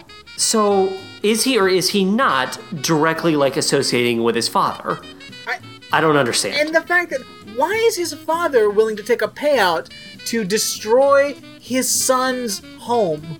Yeah, well, I want to lay that out a little bit more. So, yeah, the mayor and Veronica's mother are working together with the gang. The gang has been selling drugs and making the drive-thru a nightmare property for the city, like lowering the value of the property so that a deal can be made. Veronica's dad, as you said, he wants the property, and he's doing all of this from jail, using Veronica's mother as like a middleman.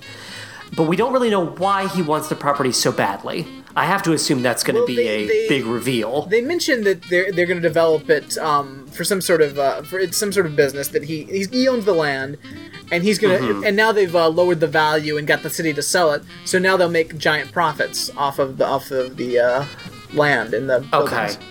Maybe we're mainly supposed to care about the fact that this is just the dad doing this from jail, as opposed to, I guess it's not going to be a big reveal what it's going to turn into. Yeah, I think the scandal of it all was the making a deal with the mayor, because the mayor shouldn't be involved in private land deals like that, and also the lowering the value.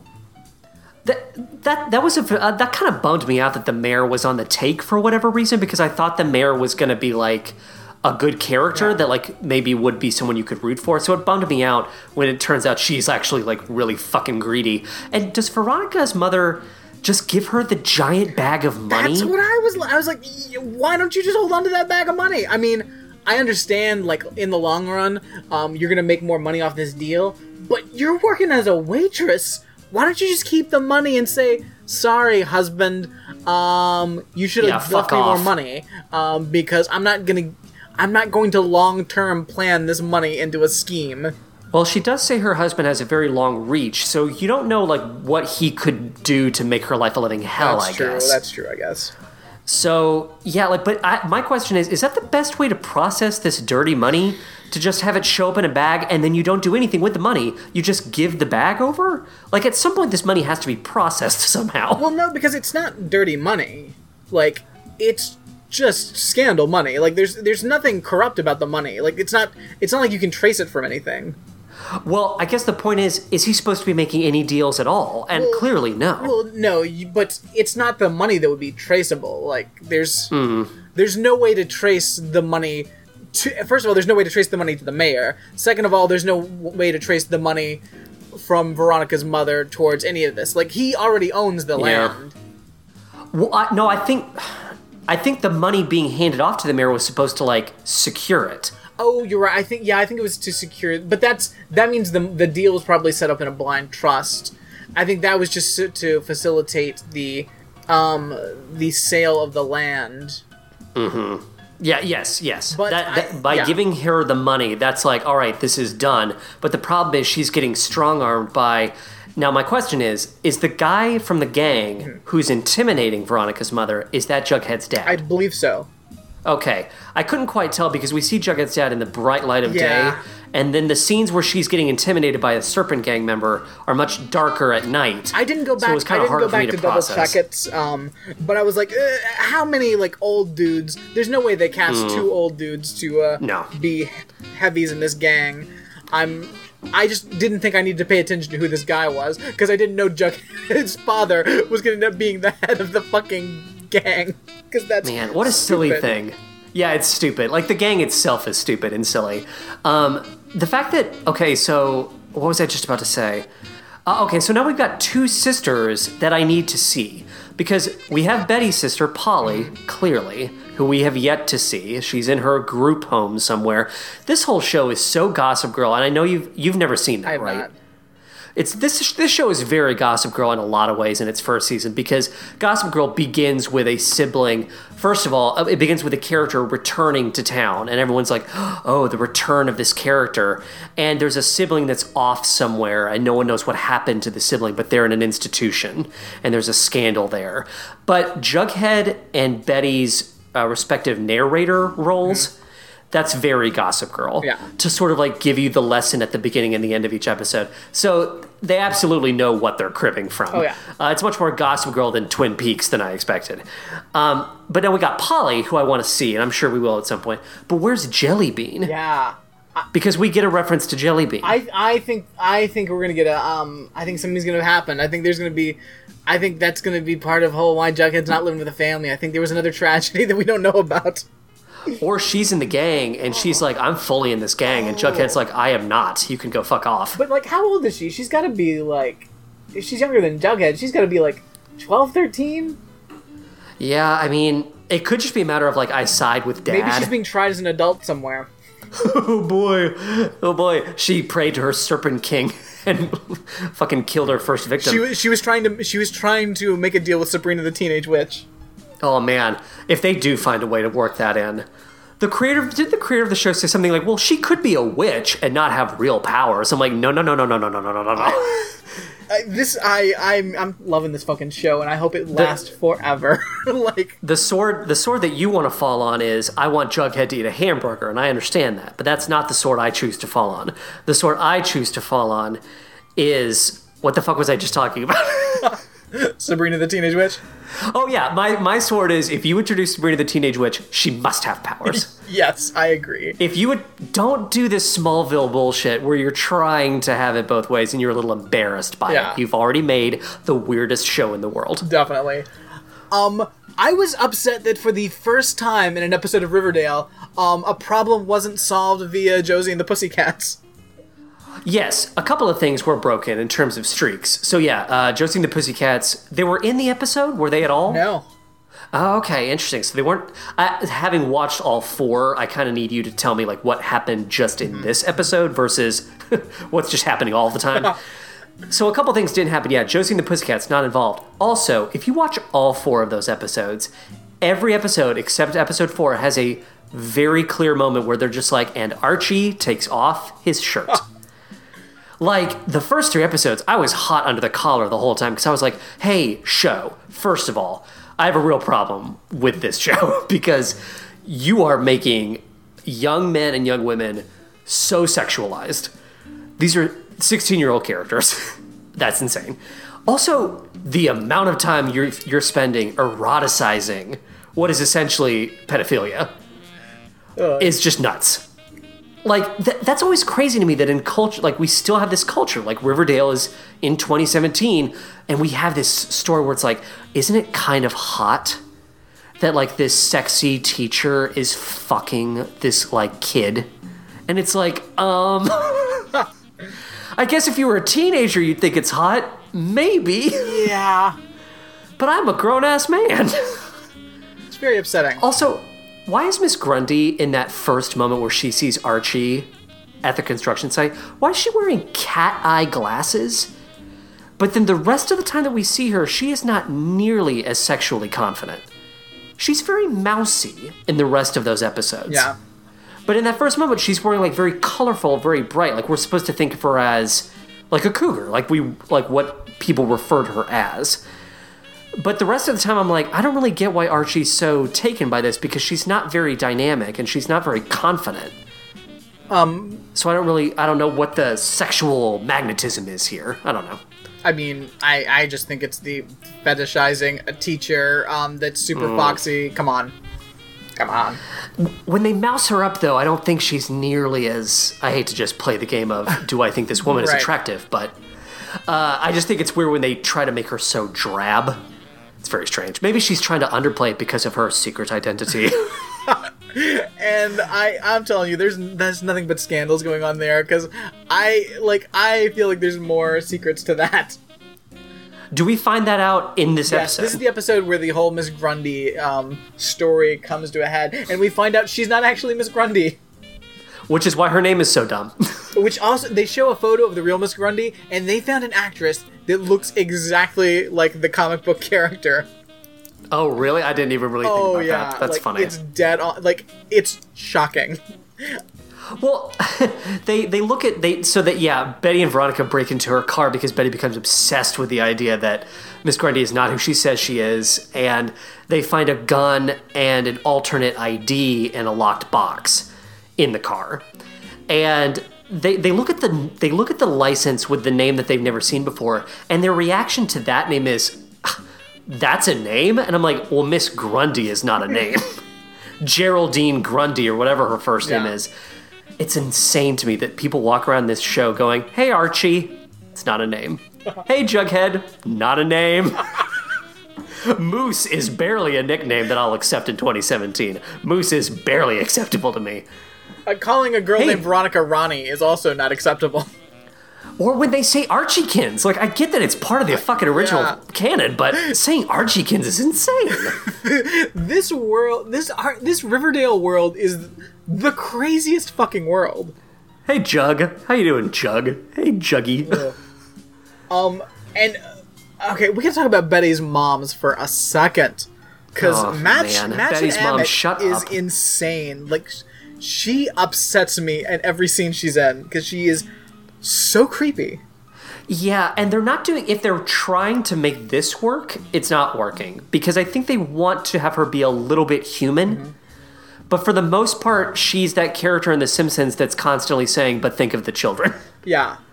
She's a cartoon, for the most part. She is, but it's so extreme that it is stifling. Like, I feel claustrophobic any scene that she's in. It's also really weird that Betty's dad is given no dialogue because he's supposed to be henpecked. And I can only assume that we're leading up to something with her husband having a moment. Oh, yeah. Of like, "Please, for the love of God, shut up." He has to say that to her at some point. Yeah. Because she treats her daughter like crap. Yeah, or it's gonna be a situation where there's a sudden divorce and Betty is leaving with Pops. Right. Well, and not Pops of Pops. Correct. Whoa, there's a scandal. Yeah, whoa. Betty and Pops are eloping. Now that's an eroticizing narrative that I can get behind. Never. Pops, please don't have sex with that child.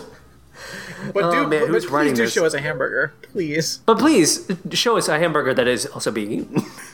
Chomp, chomp, chomp, chomp. Betty's mom is crazy. There's Betty's mom at one point. Look, long story short in this episode is the Grundy Archie affair is fully made aware. Everyone knows about it, except the town. But there's enough people to where this could potentially be a powder keg. Oh, yeah. And there's a lot that happens in that scene where they all get confronted about this. Because at one point, Geraldine Grundy just says, "Well, I quit." But then they also say, like, Betty threatens her mother and says, "If you tell anybody about this affair Archie's having with Miss Grundy, I'll just tell everyone that I snapped and that I made it up." Right? Yeah. And she's like, "And you don't want a second daughter falling apart, do you, mummy?" And so they basically all agree to sort of let sleeping dogs lie if Grundy leaves. Yeah. But if she leaves, that's a weird moment 4 episodes in for her to not be in the show anymore. Yeah, I that's why I think That's there's weird. got to be more to this story. Because what she tells Archie and that he buys is that she had, like, an abusive husband. That she escaped, yes. And then for some reason she decided to take on a fake name. Like, you don't just take on a fake name. I don't care who you're trying to hide from. You got a teaching job with a fake name. Well, if it's witness, I thought they were going to say it was witness protection. Yeah. Like, that makes more sense. Definitely. I think there's definitely more I think there's going to be more to this. I think Grundy's coming back, they're going to find her dead, or something. Well, Grundy, I mean, let's keep in mind, I think this is also the episode where Betty is interviewing her for the Blue and Gold. Yeah. That's a very strange element of the show that they've introduced, and I don't think it really works. This idea that Betty is a journalist, and Jughead wants to be a journalist too. I'm like, I get that he wants to be a novelist. Well, no, Betty conned him into joining up. Yeah, but it's not even a real newspaper. It's just the two of them, right? Like, they print it somehow. Yeah. But it's just the two of them. It doesn't make any sense. Like, I love that scene where she convinces Jughead to do it, and she pulls back all of those, like, tarps, and they have, like, Apple IIs. Oh, it's pretty great. It's like, how long has the Blue and Gold been dead?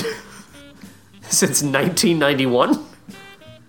But this is the episode where she's interviewing her for the Blue and Gold, Miss Grundy, and that's when we find out that Jason, dead Jason, was also doing a special study with Miss Grundy. Fair enough. And that's where my theory kicks in, because my theory is that the killer thought they were killing Archie. That I could see that. I could see that. They look... I mean, it's very strange that we have this many redheads in one show. It's just too much of a coincidence. Well, the only thing about that is that whereas he was missing and presumed dead, but then he died a week after he went missing. Yeah, the story being, of course, we're gonna fake a vanishing into the river. We'll let everyone assume you died. But Cheryl just assumed that at a certain point, he would make himself known to her again. And the fact of the matter is that he didn't. Also, Spooky's character in the whole show, and he's in a different show, is the Autopsy Doctor. That's a show that doesn't exist, and that's a separate show. Nice. He's like, hello. Betty's mother, did you bring small bills? He's a ghoul. Definitely. Oh man, don't you tell me that this town was nice when that guy lives there. Oh, this fucking town. Like... Oh, it's such a nice town. No, it wasn't. You have a gang. I just want to know about Jughead's dad. Like, I have so many questions about him. Like, why is Jughead's dad in the gang? Let us not forget about the other gang character. Oh, yeah. Or have you forgotten? That's a great character because, once again, how old are these people supposed to be? When Kevin hooks up, they make out at the drive-in during Rebel Without a Cause. It's the last movie they show at the drive-thru. When they make out, it's insane. This doesn't make any sense. So at one point, the gang is making a lot of noise and disrupting the screening of this movie, which is very well attended for a drive-thru that has made no money for the last, I don't know how many years. Everybody turns out for this last movie.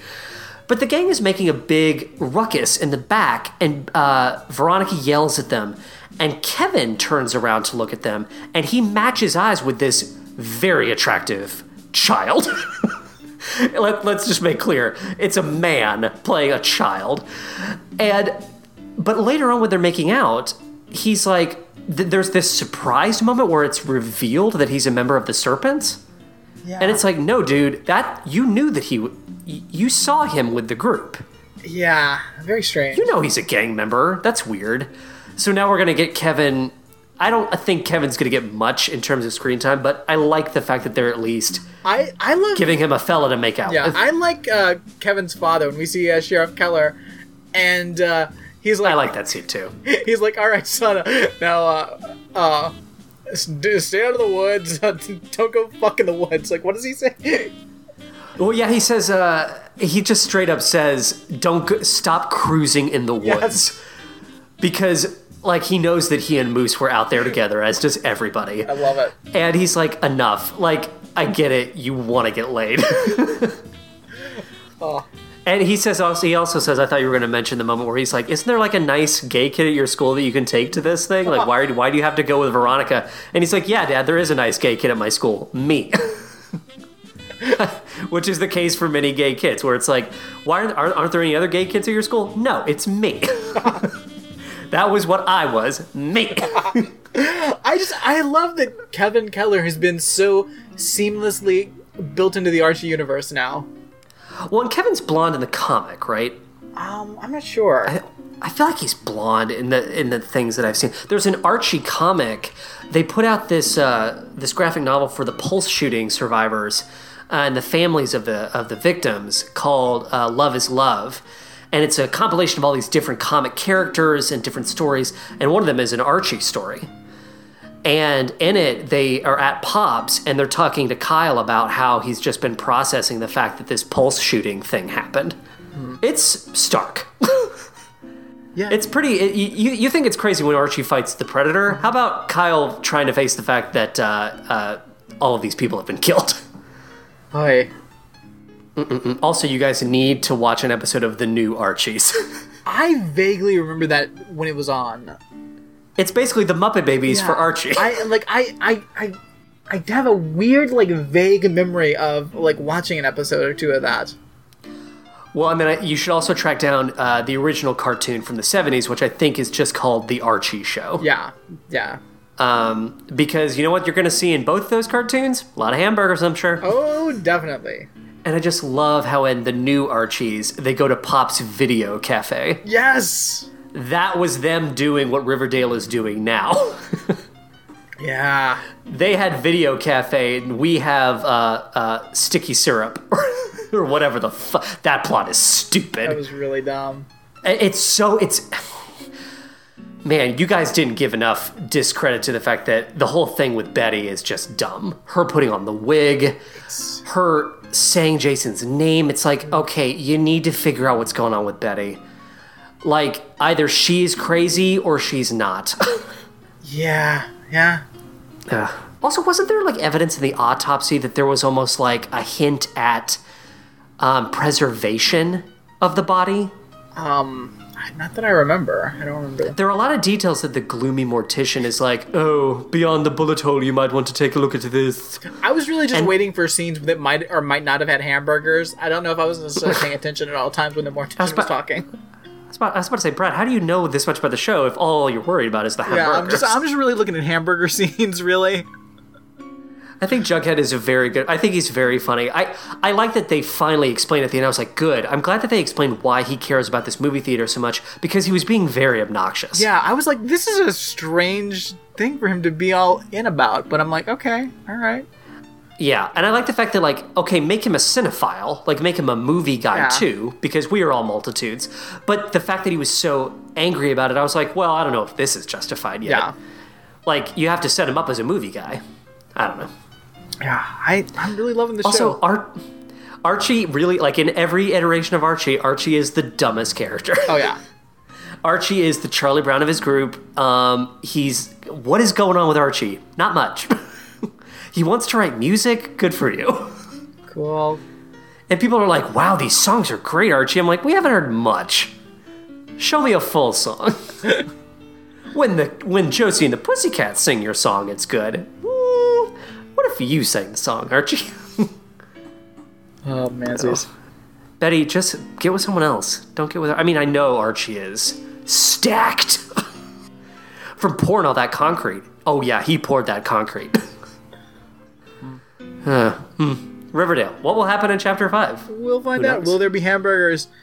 Guys, I promise as soon as there's a hamburger, I will let everyone know. Take a screen grab. Always. Do you watch it through the CW site? No, not usually. It's for the most part, it's a very decent player. You just have to watch the same commercials every time they go to commercial, and sometimes they play the same ad 6 times. I think you might be better off if you used just the app. Because the CW like the app, CW app? Yeah, the CW app is one of the rare apps where, like, you can actually watch all of their shows, but you don't have to, like, do all that, input your cable provider. You can just straight up watch their shows. Okay, so they've actually caught up with what people want. Yeah. Is this branded content for the CW app?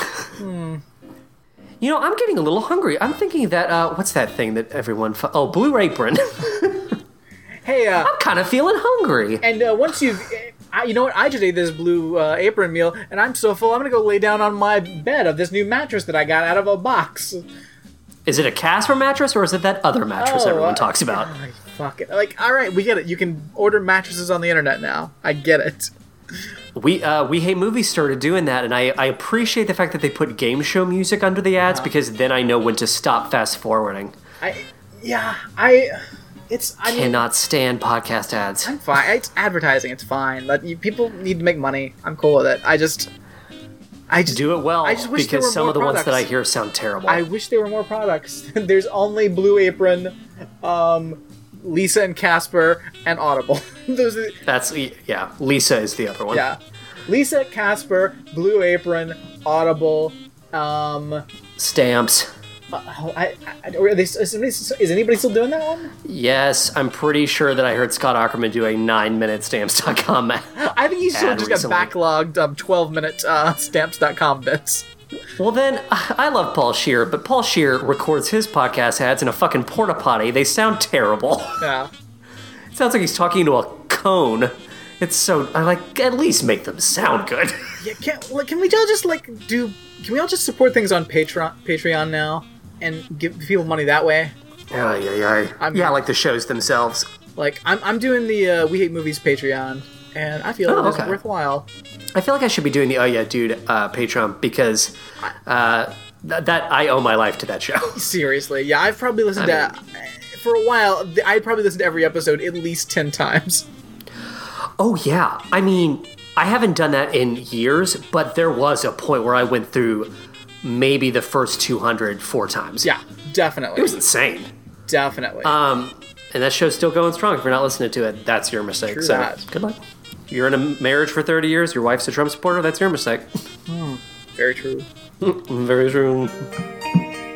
Friends, it is that super special time of the week, right after the football game, to check in with our pal, Punky Brewster. Maybe the world is blind, or just a little unkind. Don't know. Hate that part. I love everything about this theme song. I love it. Oh man, It's the best. Maybe the world is blind. So, Jonathan, I discovered, while pulling this episode up, that for some reason, about 6 to 8 episodes in the first season oh man. were made as 11-minute episodes so that they could be shown after football games without having to come in midway through an episode. I understand what you have said to me, but I at the same time really don't. No. Because, okay, so only one would air a week, right? Mm-hmm. Okay, so I think that's the part I was trying... I kept thinking to myself, but they would air both, right? No, they would just do that little chunk throwaway thing Right. after a football game wrapped up at a random time. Right. Well, the idea being that, if they didn't want the show to come in halfway through an episode because kids might not watch it because they missed half of it. So they make 2 episodes that are the length of half an episode, and then they can either just show 2 teaser episodes at once as a 30-minute show, or just show one of them after the But then when they're game. released, what you said, when they're released on DVD, they're packaged together. Correct. But That's very strange. But even weirder is because I'm watching from the DVD. It right there we finished that first episode, and at the 11-minute 59-second mark, we get the closeout credits for Lost and Found, and then we get the opening credits starting up for another episode, and then we watched Punky Gets Her Own Room. So if you watch this on DVD, you'd watch the theme song twice. Correct. Very odd. Well, I guess you're not going to do the work that would be involved in truly making them one. I guess if, with these DVDs, it's like, let's just get it done. Well, I mean, any chance I can get to watch that theme song. Also, new opening for the show. But we'll get to that in a second. Jonathan, you're gonna have 1 minute to summarize what happened in these 2 11-minute episodes. I can't. I don't know how I'm going to do this. A whole 60 seconds to discuss the plot of 2 11-minute television shows. Oh, man. And of course, if I go over, I'm a chump. If I get it 1 minute on the dot exactly, I'm a Braveheart. If I get it between 55 and a minute, I am a winner. I'm a winner. Yeah.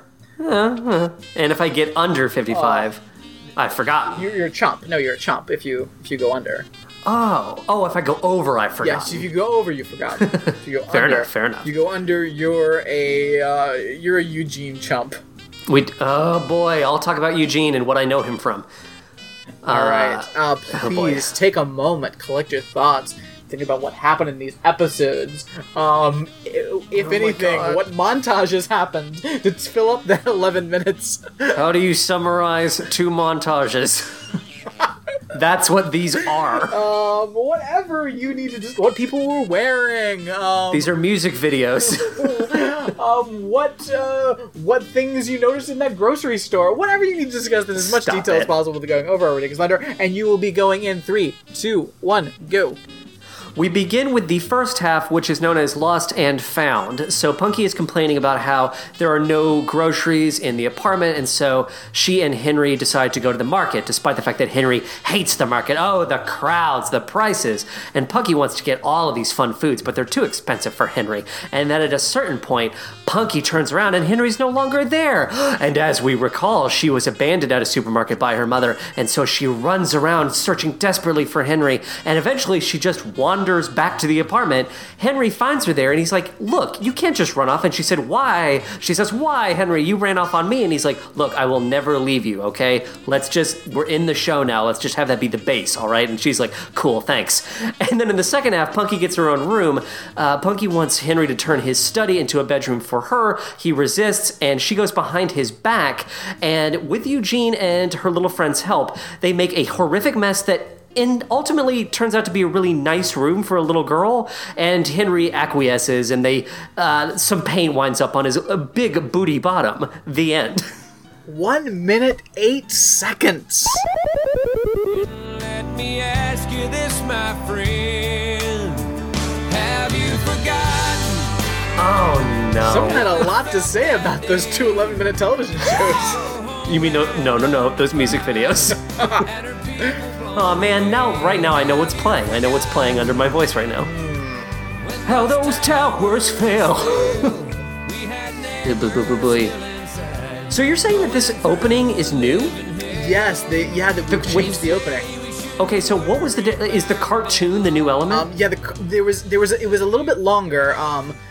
And the cartoon element was not there at all. We see more. It opens more, and we see Punky actually at that same grocery store after she's being left, and she's trying to hustle money by helping people out with their groceries. All that's gone. Okay. I guess you don't need that anymore. No. Because now, as you and Alex have said many times, now we're in the show. Right. Do you like the cartoon? Yes, I quite enjoy the cartoon because it is goofy and bizarre, and there's a little pup bark. So. Yes. Right at the end, Brandon goes, bark. I thought that I have reservations about the theme song. I like the bulk of it. I don't like the little xylophone notes at the beginning. I think that's really creepy. But the cartoon is weird to me because of the way it creeps into the world of the show. Yes. Especially, like, the shot of her touching the doorknob. Yeah. And like her hand becomes a cartoon. I'm like, for some reason, that sort of shot of a hand on a doorknob makes me think of a scary moment. Yeah, it's very creepy. Like, what's behind the door?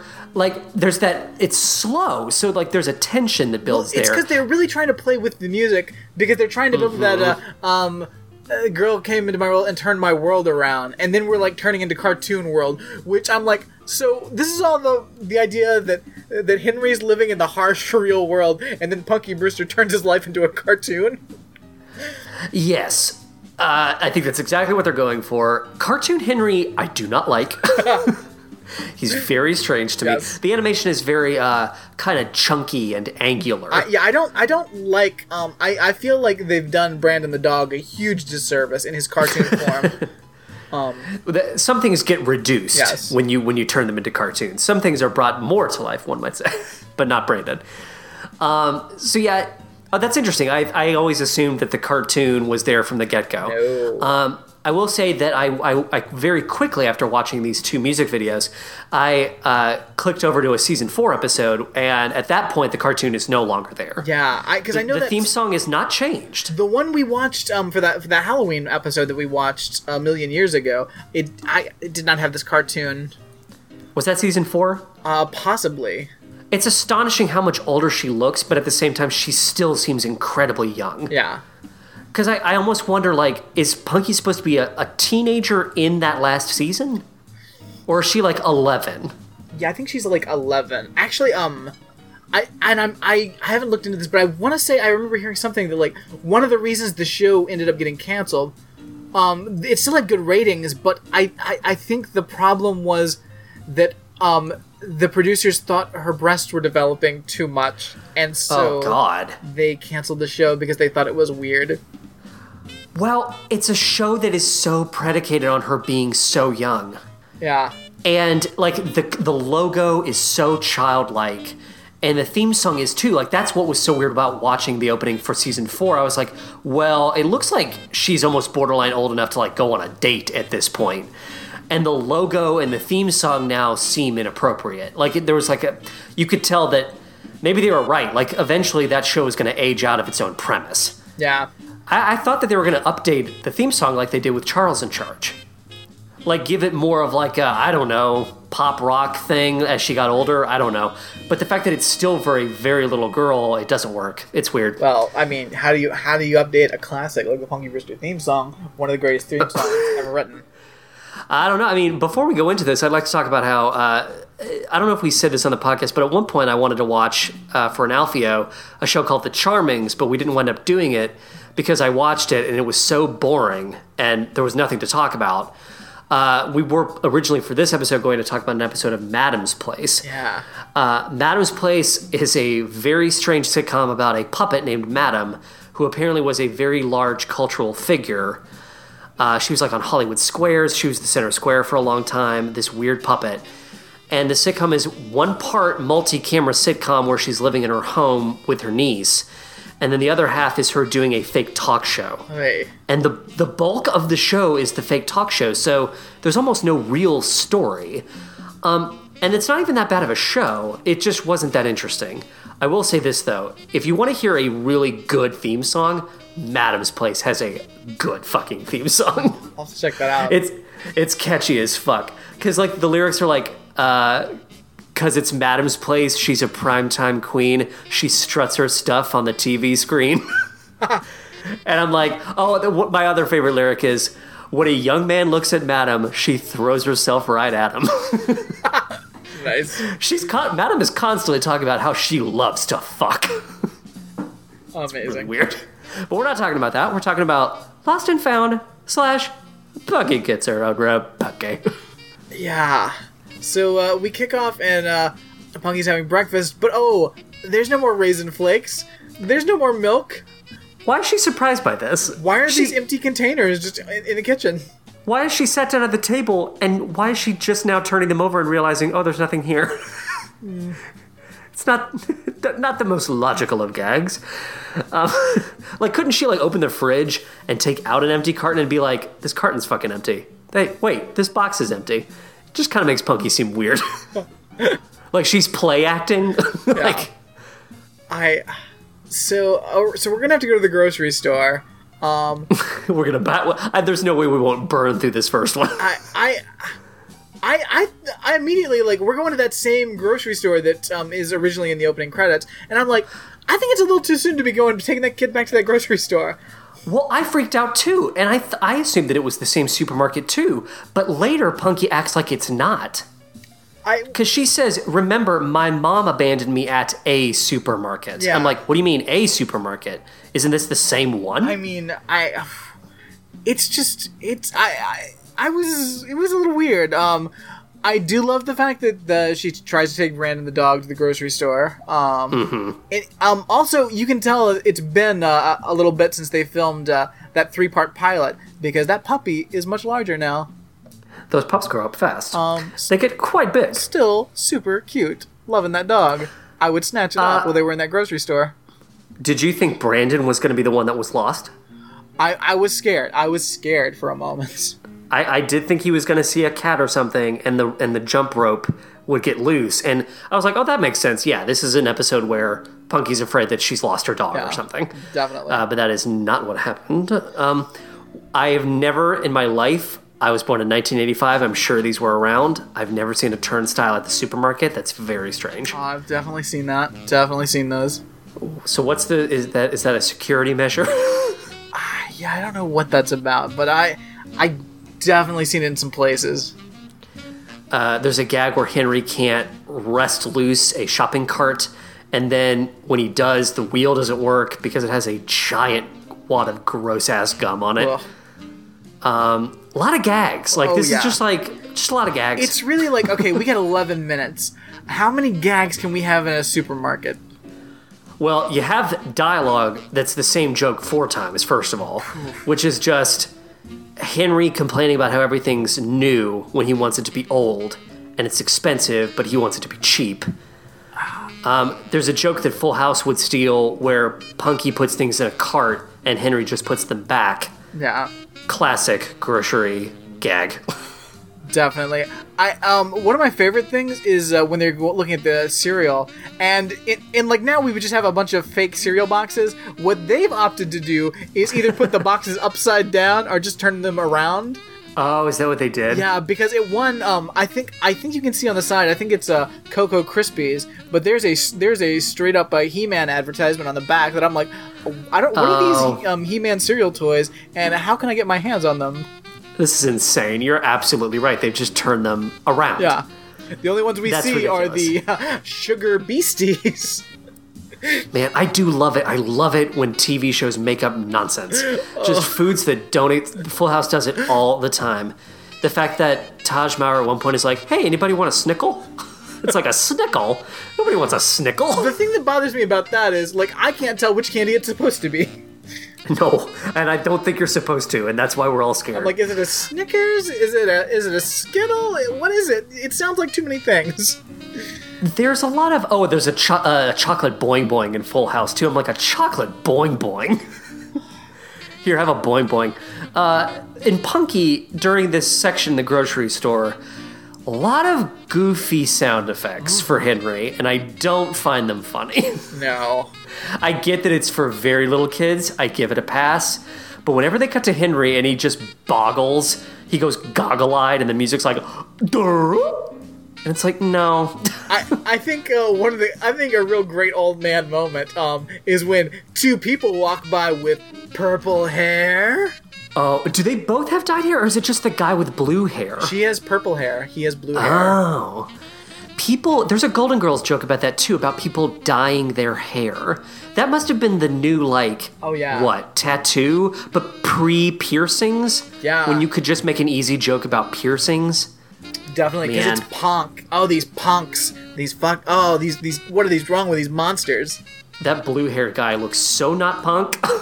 These are the 2 most normal-looking people I've ever seen in my life. They're both just wearing jeans and t-shirts.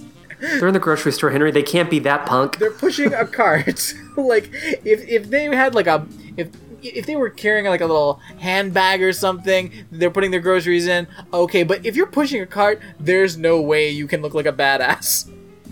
One of those jokes, I think, where I think Henry's talking about the good old days, and it's the reference you made at the top of the episode, where he just goes, I remember when, what is it, the Fruit Man? I would never buy produce. He says produce. Oh, God. I would never buy produce here, Punky. When I was young, the man with the fruit cart would come around and he would sing, strawberries, blueberries. And then a woman comes over the intercom and she's like, please, no singing in the aisles. Such a goofy gag. Such a goofy gag. But also, what was this time period when a fruit vendor came and sang about fruit?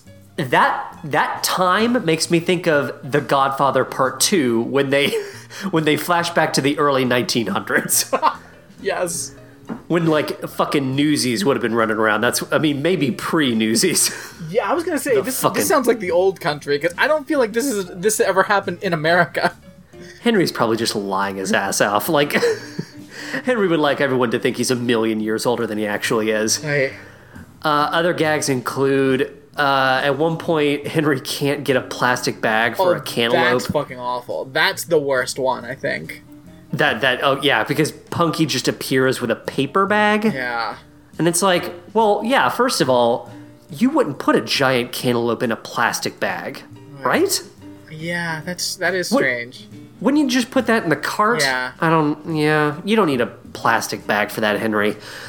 I think the gag where Punky is spraying the produce with the water hose is pretty bad. Oh, yeah. That's... Because the only thing about classic that... gag. The only thing about that is that just made me slightly nostalgic for the days of having somebody actually spray the produce.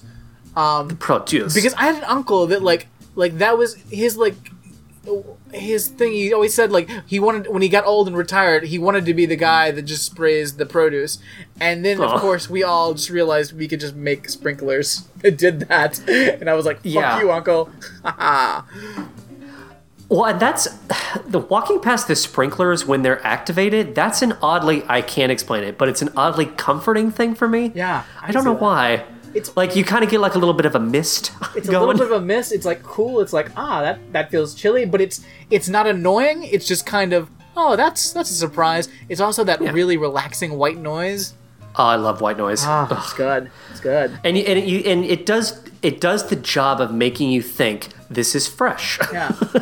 This is clean. There could be a bug underneath. It's true. But on top, you get a nice smell of like fresh produce. Produce. There's a moment where Punky bashes into Henry with a shopping cart. Oh, yeah. Punky, like, don't do that to your Henry. Seriously. That's your Henry. Well, the rest of this is just a Jacob's Ladder, and Henry's died. Oh, God. Okay. The ball gag. Oh, that made me anxious. Yeah, I don't understand what this is. This insanely, unnecessarily tall tower of balls in a cage. Yeah. I haven't seen something like that in a long time. Yeah, I definitely remember Oh, yeah, but like a tower of like just plastic balls for general playtime. Yeah. You don't really see that anymore. Yeah. But of course, Punky takes one, Henry tosses it back, and as a result, all of the balls fall out. And Henry leaves her just playing with the balls. Yeah, this whole episode, before we actually get to the moment, I'm like, please don't leave Punky alone in this grocery store. Don't leave Punky alone. I just keep thinking about, and it plays out, but I'm like, which I was kind of surprised that they actually called back to that. Yeah. There's the gag. Oh, I don't really remember this at all. Why is he talking to the butcher? He's talking to like a guy in a white paper hat, like he's from Pops. The butcher comes out like a real creep and is like, "Hey Henry, you want? Listen. I'm about to start carving up some steaks. You want to come back and get a real nice cut?" Oh, that's where he goes. I was not paying attention. Yeah, he goes back to get a good cut of steak straight from the butcher in a real you're an creep idiot. manner. Again, just order over the deli. Or just say, "Hey Punky, come here. We're gonna go and get a piece of steak." Just don't leave this child alone. It was abandoned in a grocery store, you asshole. Well, in this moment, Henry doesn't even know where Punky is. That's true. Because she's not standing next to him. I think this is the moment where she's trying to scam little free pizza samples from this woman who works at the market. Yeah. A woman who is so stupid that she actually believes that Punky has a twin. Yeah. She does believe that because later she tells Henry, "Oh, the only little girls I saw were a set of twins." Also, are you out of your mind? Also, just give the kid 2 samples and stop hassling her. It's a kid. You're wearing a red apron out of a nightmare. Yeah. Just don't worry about it. You're that giving there's more pizza where that comes from. You're getting samples of Party Pizza brand pizza. Oh God. I mean, I'll dig into a frozen pizza, but am I going to try Party Pizza? No, I don't think so. Oh. Party pizza. So, as soon as Punky finishes eating her party pizza, she goes to find Henry, and Henry, of course, has gone into the back into the butcher's clandestine room, so she can't find him, and she has a little freak out trying to find him. And this is supposed to be where the heart of it is. Yeah. Because, well, I actually thought she was going to get a lot more upset than she does. Yeah. Like, you could tell she's upset, but she doesn't, like, start crying or, like, yelling or anything. She's just very determined. Right. The emotion I feel more is I feel it more than is actually in the episode, because it is very distressing, and so she's running around yelling for him. She runs up to the front to the intercom and tries to call him. Yeah, she says, Henry, if you can hear me, throw some food into the air, but she doesn't see anything. And then oddly, when she hops down from the checkout lane, the old Angela Lansbury lookalike, I don't get what this take is, because she just sort of tosses an apple into the air like, oh, I can't even. It is such a weird... First of all, all these extras in this little bit, there's an old man right at the register that is just doing his best to not look at Punky or the camera, and he's just trying to look away. Well, he knows what's going to happen with the apple, because I just saw a moment where she throws the apple, the old lady, and he follows it with his eyes. Oh, yeah, he does. It's insane. Oh, but that apple I was going to throw. say that apple throw, oh boy, that Angela Lansbury lookalike. The people I was going to say standing at that checkout line look very real to me. Oh, yeah.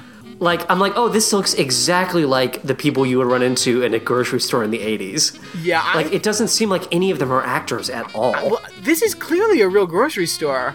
I mean, otherwise we wouldn't have had to turn those cereal boxes around. Yep. So Man, that manager of that grocery store must have been so proud. That big supermarket, B-I-G. Oh, yeah. Bath tissue, 69 cents for 4 rolls. Oh, manzies. I wonder if they're still doing it. What was it, that avocado deal? Oh, God, I was like, 8 avocados for like $1.39. 60 avocados for 2. It's like, fuck. Holy shit. And then eventually Punky just sort of gives up and she just goes, come on, Brandon, looks like we've been abandoned again. Oh. But she goes back to Henry's apartment. She goes back to Pack. Yeah, does she have a key? She must have a key to the apartment. Yeah, well, she's a latchkey kid, straight up. Mm-hmm. Does she wear it around her neck? Like, straight up 80s latchkey kid. Love it. Punky has a baby doll. That's surprising. Yeah. You don't think of Punky as being, like, necessarily a baby doll kid. She's not a tomboy necessarily, but I just don't see her playing with a doll. Yeah, agreed. Why would you play with a doll when you have a puppy? Seriously, and such a cute, super cute puppy. Yeah. And this is just all the falling action, because, like, Henry, who every time I look at Henry, I'm like, Jesus, you're a lot older than I thought you were. He looks so old. He's so haggard. His hair is the same color as his skin. When your hair is the same color as your skin, that's very strange. I can't believe that George Gaines, like, lived until 2016. Well, how old was he here? I don't know if you did that math on the podcast, but... He was 99 in 2016. Oh, my God. So... When you said his birth year, oh, man. Yeah. He was, like, 1917, you said. Oh, mansies. That's insane. But yeah, this is the falling action of Punky. Why did you run away? And Punky's like, well, I thought you abandoned me, just like my mom did. And he's like, Punky, let's make a deal. I won't abandon you, okay? Do you remember the first 3 episodes when I fought tooth and nail for you, Punky? Oy. She's like, oh yeah, those 3 episodes. Right. 67. He's 67. That's so old. It's a really old age. Yeah. But that's basically Lost and Found. I don't think there's really anything else there. Taking it out of my YouTube history. So YouTube will stop recommending Punky Brewster videos. Never. Punky Brewster forever. PUNKYBREWSTER. So on my copy, immediately a theme song starts playing. And I just love the fact that, okay, we get these 2 11-minute television shows, both of which have a 1-minute plus theme song. Oh, yeah, so that immediately cuts it down to like maybe 10 minutes and 20 seconds. It's pretty bonkers. Brandon looks so weird in this beginning part. There's a moment where, so we start with, what's her friend's name? Cherry. Cherry, that's what I thought it was. So Punky and Cherry are like just rocking out, dancing to the record player, and they cut to Brandon. And Brandon almost seems to do a take of, what the flying fuck am I even? Yes. He seems to regard these human dances as mere folly. A dog does not dance unless he is trained to by a loving master. Love this dog. It's like when you tame a stallion. I just realized in that scene where they're dancing, we get to see there's a bit of a hallway back there. This apartment is gigantic. I didn't realize there was really a whole is. hallway back there that leads to these other rooms, I guess. Yeah, and he's a photographer. Mm-hmm. That doesn't really say much even in the 80s. Like, that's... If he runs his own business and it's popular, fine. And also, we're pre-digital, so people need his services, presumably. Right. If you're still doing family portraits and going to a photographer in this day and age, you're out of your mind. That's my opinion. Yeah. It's my opinion. Well, he's also the business or the apartment manager of this complex. So. Oh right. Or as Alex would say, the Cherry's mom is a maid. That's what you said, Alex. You said specifically, I cannot believe they cast this black woman as a maid. She's not a maid. She lives in the building. Cherry is in the 4th season opener too, so they keep this actress throughout the entire show, which I think is I always commend a show when they can just keep the actors. Don't recast if you don't have to. I'm almost positive. I think Cherry is the girl that famously gets trapped in the refrigerator. Oh, interesting. I think at a certain point she just has a whole crew of kids around her. Yeah, I know Braceface is one. Miles. Yes. His God-given name. His earthbound name is Braceface. But in Heavenly Father's kingdom, he is known as Miles. I like to think that it's the same kid from Belvedere. Why not? Sure. He moved to the pit. He grew up with Wesley a little bit and became a bad kid to a certain extent. Opened up a nuclear reactor in a suburban home. So they're dancing, and Punky's like, "Hey, want to help me fold a blanket?" It's like, fold your own blanket. Come on. Also, Punky, you need a haircut. Yeah. Punky's hair is way too long. It's out of control. I mean, she's still got that orphan kid hair. And Cherry's like, I don't know really how this comes up, but she's like, you need your own room. And Punky's like, yeah, it's not really fun sleeping on a couch, which you'd think Henry would have thought of already. Yeah, it is like, again, this episode is titled Punky Gets Her Own Room.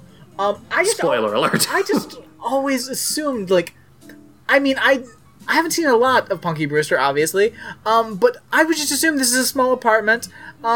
You know, she doesn't have a room at first. I was assuming this episode, based on title alone, maybe Henry gives up his bedroom and he starts sleeping on the couch. I didn't realize this asshole has a fucking study. A giant study. It is magnificent. I would love to have a study like that someday of my own. But also, if I had a child, I would probably make sure it had a bedroom first. Yes. I mean, she's not crashing at your place. She's not an old college roommate. Alex, I know you're not on the podcast today, but I would hope... I know I'm super glad you have a podcast room in your new house, but I hope your children both have bedrooms.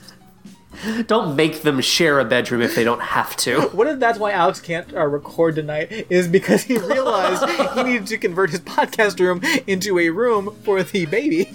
Oh, I'm gonna have a baby. I'm like Henry. I forgot that babies need beds and rooms within which the beds sit. Oh, by the way, I guess I should announce Alex has decided to name his daughter Punky, which I just think is real great. I don't like it. I don't like it at all. Punky. Emily would kill him. Of course. If he went behind her back and wrote on the birth certificate, Punky Green. That would be amazing. Punky Green. Punky. Punky. There's nothing funnier to me than Alex doing the impression of Henry calling out to Punky in that first episode, Punky! like it's a raging thunderstorm on an ocean. Punky! Ridiculous. So yeah, Cherry is like, you need to convince that old ass white man to give you his study. And Punky goes into this room. It's a crazy room. Is he listening to classical music? Because Henry does not come off as a classical music guy. He's straight up listening to some Vivaldi. That doesn't make any sense. Mr. Belvedere listens to Vivaldi. Yeah. Henry would listen to, like, I could buy if you made him into, like, a jazz guy. I can see that. Or, like, I don't know, just, like, folk music or something, but, like, not classical. It doesn't make any sense. He dresses like a slob. Yeah. He dresses like he runs just an apartment building and doesn't also do photography. Like, it's hard enough for me to buy him as a photographer. But yeah, so she basically says there's a very funny Soleil Moon Frye reading where she just looks at Henry and she goes, "Want to give me your room?" Just like very dry, like, I'm gonna slip it in real quick. Maybe if I trick this old ass man, he won't have time to think about it. And I love it's like it has not even occurred to him that this child needs her own bedroom. No, Henry's an asshole. He's such a jerk, and I love it. When he's like, "Well, Punky, I mean, it takes time to change a room. You wouldn't want to Weeks, rush into this. We need to think about this. months, years, Punky. If I can trick this stupid kid," and she's thinking, if I can trick this stupid old man. He also gets mad that Brandon comes into the room every now and I'm like, oh, calm down. You have a dog, deal with it. Like, you have a dog now. Yeah, you have the cutest, like, little golden retriever. Like, let him go wherever he wants. Especially if that He's not place pissing everywhere. It's not a big deal. Especially if he wants to go into my heart, because that's where he belongs. Oh, you're gonna get your muddy paw prints all over my heart. Oh, bark and borrow. Well, and he's also nope. And so he also talks about the expense because he I think he says something about how long it's going to take and how expensive it will be. Yeah. And I thought Cherry had left. She hasn't. Nope. She's still in the apartment. Just lurking around. Henry leaves to go to work, and I'm like, what time is it? Yeah. Like, what time is it that you're going to work and leaving Punky by herself with Cherry? It just seems irresponsible. And Cherry's like, so did that old-ass white man give you the room? And Punky's like, no, but I think I have an idea. Cut to the most terrifying, nausea-inducing, claustrophobia-inducing montage in the world. You know what? This made me upset. It started off as a bad montage, but then fucking Eugene rolls up, and I'm like, God damn it, it just got 30 times worse. Because that man has to be stopped. Well, he wasn't in the first segment, and I thought to myself, maybe they've already realized that he doesn't work. Have you already looked up how many episodes he's in? I know, because I don't want to know. You want it to be like, you want to suddenly realize, oh, Eugene's not here anymore. Yeah. He's not necessary. No, he's fucking terrible. He's dreadful. He doesn't fit in with the aesthetic of the show at all. No. Because the fact of the matter is that actor can only do that voice. He played Eugene, but what I know him from mainly is, I don't think you would have watched Dexter's Laboratory. I think you might have been a little bit too old for that. But I watched Dexter's Laboratory, and he plays Mandark, which is like this villain character in the cartoon, and he does that voice. Right. It's just Mandark, and when he talks in Punky, I'm just like, oh, hi, Mandark. I mean, hi, Eugene. It's like a really bad Jerry Lewis impersonation. And Man, I guess. Yeah, it's like Jerry Lewis, like, if you double down on it. Yeah, and it's just, the first scene of him in this montage, his mouth just gapes open so wide, like a cartoon, and I'm like, oh. And there's one scene where he laughs at something, and then goes back to Cherry laughing at something, and I'm like, this is upsetting. No kid would like this guy. No kid would like this guy at all. I'm just like, it just weirds me out that he's all of a sudden in this montage. I'm like, where did this creep come from? Yeah, like, why are they why are the kids asking him to help? That doesn't make any sense. These kids wouldn't think to do that at all. You want to talk about stranger danger. Like, I get it, like, Henry's an old photographer, man. That's creepy on one level. But, like, fucking Eugene rolls in, and I'm like, nope, keep this guy away from children. Well, at least in the montage, he's not talking. I thought we were going to get an episode where he wouldn't talk. But then later on, he does, and I'm like, oh, God, what a mistake. At the most, you want him in a montage, like, not talking. A lot of gags in this. Some of them are cute. Some of them really don't work. Anything with Eugene, he picks up the camera and it flashes in his face. It's not funny. He uses a plunger to pick up a stool. Not funny. He spikes the camera 3 times. Still not funny. Man, not funny, dude. You're not fucking funny. And a gag that I just saw that I like, it's not a gag, it's just like a cute moment, is when Brandon is in the rolled up carpet. Yes. And she kisses him, like she gives him a kiss on the head and like pats his head. I'm like, that's cute. Because it's a dog and you can't say a dog is not cute. You just can't. It's not legal. Science fact. But then the newspapers come out. Yeah. And suddenly, Punky is like painting all over herself. Yeah, she's painting on her shirt to check the colors. Check the color. It's the same color, Punky. It's very strange. And then she pours green into the pink, and it's like water, and it's splashing. Yeah, there's so much everywhere. splashing paint. I'm also very upset by how much paint they're getting on Brandon. I don't like that at all. He's soaked with paint. That's fucking ridiculous. Like, that's gonna, like, I know that they're not really getting actual paint on the dog, but I'm just like, the idea of, like, having to, like, this poor little guy, he's gonna have to, like, wash this out of his fur, and it's gonna, like, Yep. clump, and it's gonna hurt. I'm like, well, if it was real paint, it would have some level of fumes, right? yeah, it's true. Like, you don't want a dog breathing that shit in. Yeah. At one point, Eugene puts his hands into the paint, and he's already fucking a mess, but he acts like that's terrible. Like, oh no, I put my hands in the paint. And yeah, so then he you're does, like, a soaking in Home it. Alone. While sobbing, he's like doing like a weird cry take. It's so God. dumb.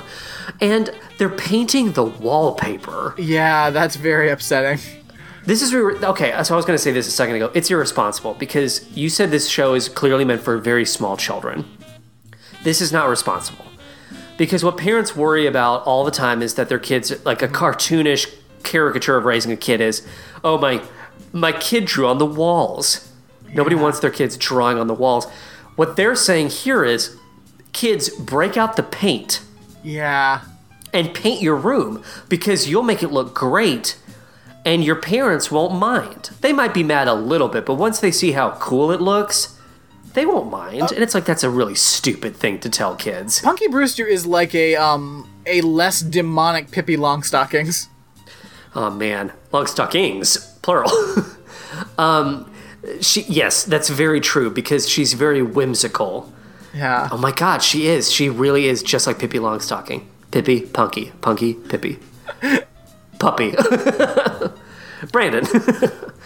And so it doesn't make any sense. And I know it's a little kid show, but it's so stupid. How the room looks like a fucking disaster, but then when it's done, it's beautiful. Yeah.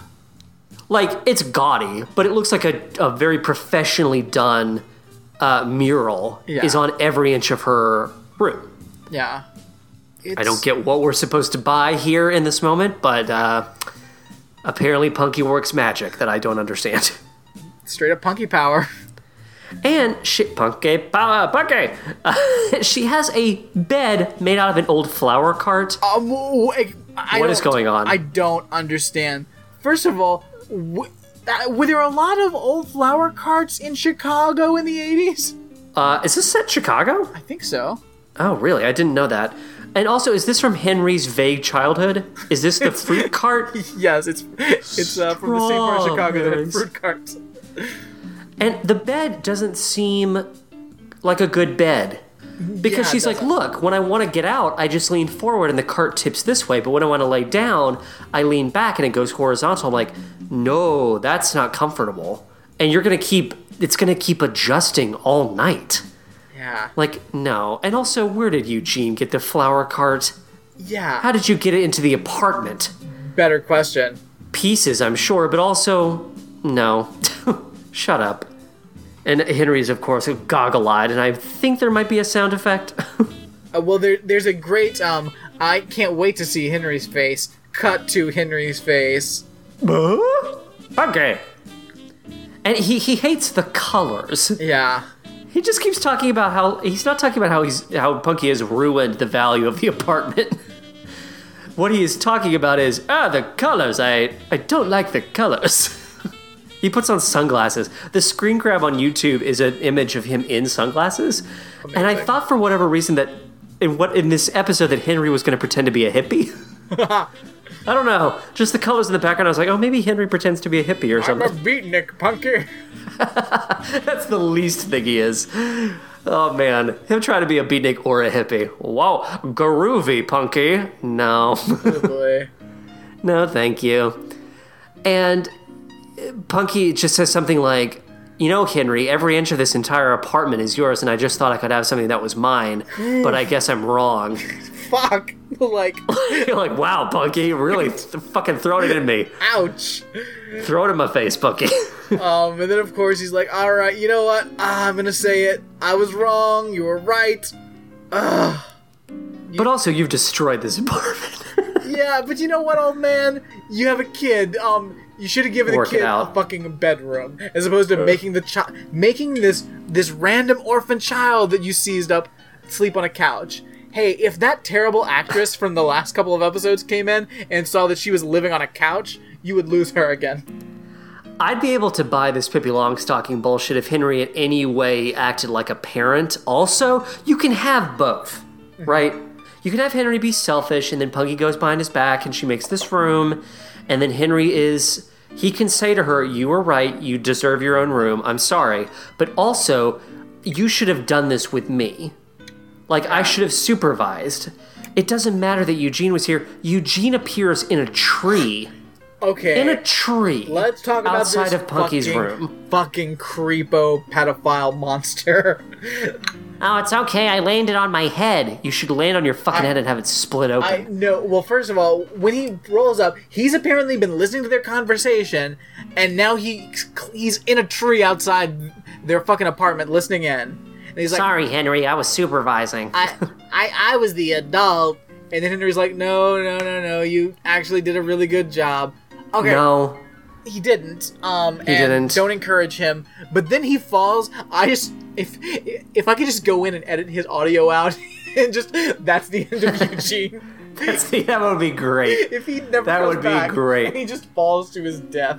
His fucking death, and they leave the body there for the fucking raccoons and the rats. Oh, I just want to go in, edit out the rest of his audio, and just have them look down, and then no more Eugene. Man, it's so depressing. The idea that, like, that's your character that you found, and that's the only thing people are casting you to do.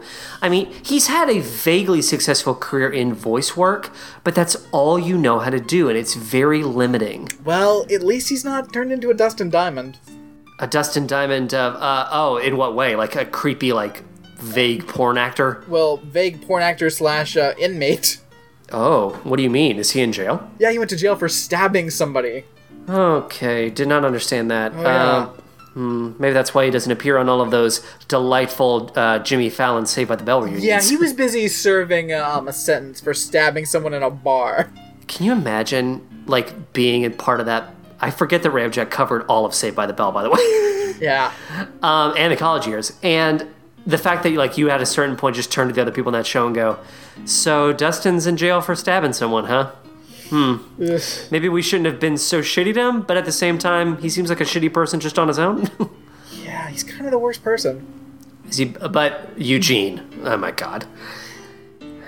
Sorry, Henry. You should be sorry. Don't come into my apartment. Yeah. I left 2 young children alone. Why are you interacting with them at all? Also, Henry, if you have to go, Punky goes with Cherry to Cherry's mom. Like, Cherry's mom, or is it her grandmother? I think it's your grandmother, but it's the 80s. Like we're straight up in some latchkey kid times. But yeah, but Cherry has, presumably the grandmother's always there. Well, she's Punky- a nurse, so she works. Oh, really? Good Yeah. lord, this is rough. Man, all these kids, they need to... man. There needs to be an episode where, like, Henry finds a babysitter or something. Like, Henry needs to... If he's going to be working all the time. It was the 80s. That's not what we did back then. You're 8 years old. You're old enough to stay alone. Man, that's fucked up. That's how fucked up, I man. lived. Monkey! I'm going to leave you alone for 3 days. Ah, those were the days. Also, is Punky going to school? I gotta assume it's got to be summer, right? Hopefully. What are the... Do you happen to see what the next 2 segments are called? I'm just interested as to what they might be about. Yeah. Let's see, we've got- 1984. Very Yeah. close to my birth year. I was less than a year old when these were coming out. Goo goo gaga. All right, so next up we've got Walk Pool, What? Walk Pool, and Gone Fishing. Walk pool? That's terrible. Oh, I'm reading a little synopsis here. Apparently, so the kids will be walking to school. So I guess they're going to school next episode. Interesting. A walk pool. Interesting. I get it now. That's so silly. Punky, how was the walk pool today? I don't know, you cheap-ass old man. Fucking drive your kid to school, dum-dum. There's an episode that you can find in the Up Next section as you watch Punky Gets Her Own Room that looks so... this is danger. This is Milo territory, child fucking porn bullshit. Because it's called Punky Brewster's Workout. Oh boy. And it's just it's Punky and two other little kids, and they set up like a video camera, and I think the vast majority of the episode is just them exercising. A lot of it. And I just don't know if that's something we needed to do then, and I don't think that's something that we need to have on YouTube now. No, I don't think so. I don't need to know how many chicken hawks are fucking watching that. Ugh. Jesus Christ. Oh, but it's fine if you have sex with them after they've hit puberty. Thank you, Milo. I mean, how far can the right wing go? Like, I mean... Apparently that's the line. That's a pretty extreme.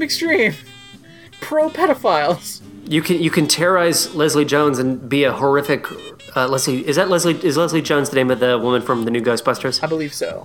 Yes, and you could be a horrific racist and talk about how I think he's also anti-Semitic. I'm sure he's made anti-Semitic comments, and he's also very anti-gay himself. It's like I don't like conservatives clearly, but the performative conservatives who just walk around saying things just to get the press, and they stand behind free speech as if they're martyrs. But then he also likes to say that most of what he says is a joke. I'm like, you can't be a free speech martyr and then say that half of what you say is a joke. The thing is, there's nothing... Fuck you. You can't be a conservative and be funny. It's just not possible. It's not possible. Don't laugh about how a priest molested you. Yeah. If that happened to you, that's terrible. So... No, I pursued him. Fuck you. You're sick. So if you're going to be a comedian... and Republican, the only thing you can do is just say awful things and pretend it's comedy. Well, you would use your agitator status for good, but he thinks of himself as an agitator as well, I think. Yeah. And that's what Ann Coulter does, too. True. And Bill Maher. Yeah. Bill Maher is an agitator. Oh, Bill Maher can go. That's why he had Milo on his show. Yeah. And I bet Bill Maher feels... You know what's insane? I bet Bill Maher actually thinks this is really funny. Oh, yeah. That Milo, this video of Milo defending pedophilia has come out now. I'm sure Bill Maher will either turn his back with some snarky joke or pretend he never even had Milo on the show at all. Yeah. Bill Maher shouldn't have a show. Not at all. Absolutely He should be not. relegated to, like, bad car radio. If anything. He doesn't deserve anything. He's a fucking racist. And also, I'm atheist, and, I don't believe in, matters of faith or religion. But the way Bill fucking wields nope. Interesting how you combine that with racism really easily. Yeah. Tend to really roll those two things together, and you're not really making a case for people who are atheists. Yeah. Like, come on now. Bill Maher and Sam Harris can go fuck themselves. I remember watching, did you see Religulous? No, I never bothered with that. I saw that in a theater. I can't take Bill Maher. He never knows what the fuck he's talking about. That's my first complaint against Bill Maher from back in the day. He never knows what the fuck he's talking about. He's great in DC Cab, but what else has he done worthwhile? He's great in DC Cab. I'd say he was okay. There's nothing about DC Cab that is not great. No one looks at Bill Maher's performance as like, oh, Dan Aykroyd in Ghostbusters and Bill Maher in DC Cab. Everything about DC Cab is the perfect movie. The soundtrack is great. That stinger scene is great. After the credits roll, that the last little gag they do at the very end is funny. The gender, the gay, transgender stuff that they're kind of referencing, that doesn't really work anymore, but... Listen, Milo, it was, everything's fine, it's cool, it's comedy, it's whatever. Come on, Milo, we're cool, man. They canceled my buck. Did they cancel your book? Did they, or did you cancel your fucking book? Hey. Stop talking about the genitals of 13-year-olds, you fucking prick. Oh, no one taught me to give head better than Father McClanahan. Hilarious. What a great joke.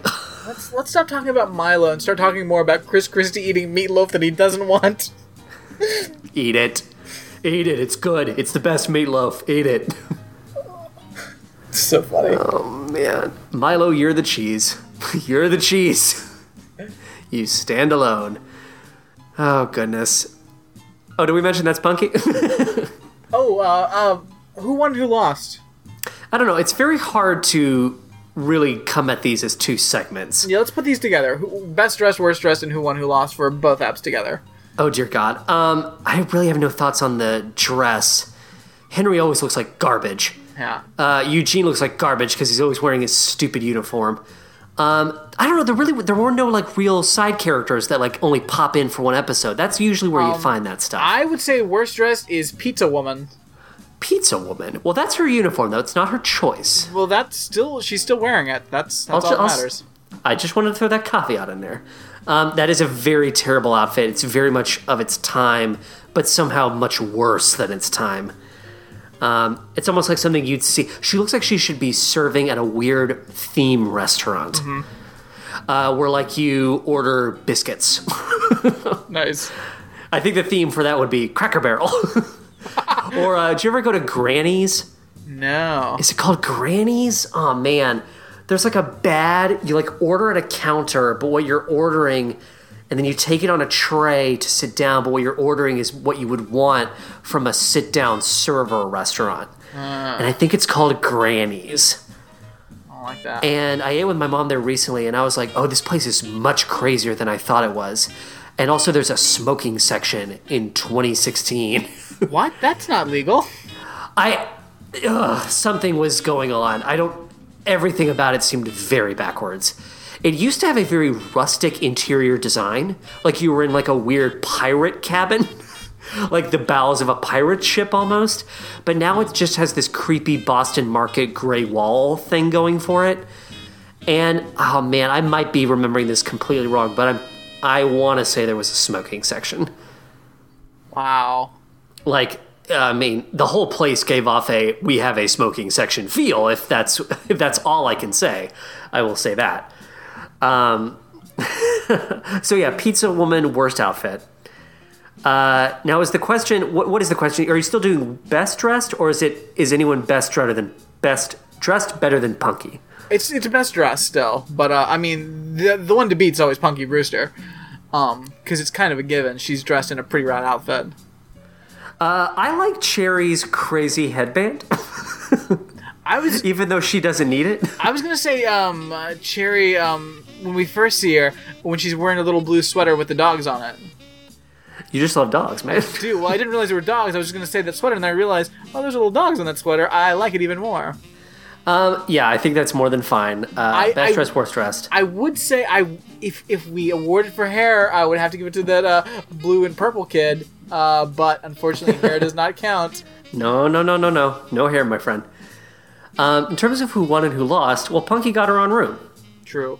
So, win. She found Henry. Win. Henry lost a room. Lose. Eugene almost died. That was almost a win for me. Mm-hmm. I hate to say it. Brandon the dog got covered in paint. Brandon loses. Brandon lost. Because dogs don't like taking baths anyway. No, especially not when they're gonna have to like get all that matted paint out of his fur. The paint in his mouth. Oh. Dogs would drink paint. They would. Oh. Or at least they'd taste it. Yeah. You're making your dog sick. Yeah. Like, come on, Punky. Punky! Punky won, Brandon lost. If you love that dog, Punky, you're gonna have to be a little more careful from here on out. Definitely. YouTube classifies this as under the category of film and animation. I don't know if this is film, certainly not animation. For about 20 seconds it's animation, I guess. That also just made me think of all the 80s movies that begin with cartoon openings. Oh, yeah. Which I find, I don't know if you've talked about, We Hate Movies has talked about this. Yeah, definitely. But I always think of Troop Beverly Hills did it to a very good Beach Boys song called Make It Big. It's a great Beach Boys song. Honey, I Shrunk the Kids did it. City Slickers. Both City Slickers and Mannequin. Yep. Mannequin does like Keith Haring art. It's probably the best part of what is a very bad film. So I'm all for animated openings. Also, now I just want to see what the animation is like on the Punky Brewster cartoon. Yeah. Because you guys talked about that. Yeah, I need to look that up. I haven't seen that in forever. Oh my god, it's the same style, I think. Oh, is it? I think it is. Oh, that's interesting. Oh, no, it makes me think of Rainbow Bright, actually. Yeah. I saw a screen grab and it kind of looked like it was more angular, kind of like pop arty. This is a weird looking cartoon. Yeah. She goes to a fantasy world and she has like a little magic animal. Yeah. Where's Brandon? That's... Also, why is the opening over 1 minute and 15 seconds long? Oh boy. Man alive. This episode is called Call Me Miss. No thank you. I'm not going to call you nothing. Also, Punky looks vaguely Asian? What is going on? A lot going on. Punky! Friends, that does it for another episode of the Ramjack Podcast. Thank you for listening. If you would like to communicate with us, please do. You can call us 979-476-9877 or 979-GROW-UP7. You can email us. There's Twitter. There's a website, ramjackpodcast.com. There's a wiki. Go to the wiki. Join the Facebook group. Do all the things that you can do. Help me round out that section of closers. Yeah, I need to get back on that. Slow but sure.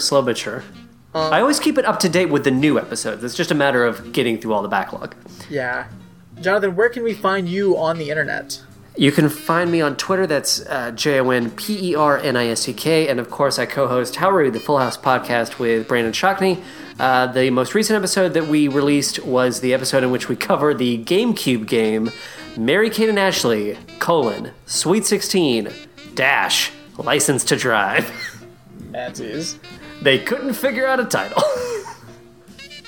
Yikes. If you ever played a video game and thought, this is too fun, then might I suggest. I mean, it did sound like more fun than that Kim Kardashian game, but... What are you talking about? Did you play that game? No, I didn't. I've never played the Kim Kardashian game, but I've heard about it. I wasn't sure from what experience you were pulling. What a comparison. I mean, certainly sounds better. I've got my finger on the pulse of pop culture. Sure. I don't think that game's been a thing for quite some time. It certainly sounds a lot better than the NES game where you played the Noid. Did you realize there was an NES game about the Noid? Oh, I never played the Noid game. I did play the 7-Up Spot game quite a bit. Did you realize that there was an unreleased, very real NES game about Socks the Cat? Oh... Yes, that is true. We loved our presidential pets. You said that, and I was really hoping one of you might know about that, and I wanted to interject and go, the Socks the Cat game!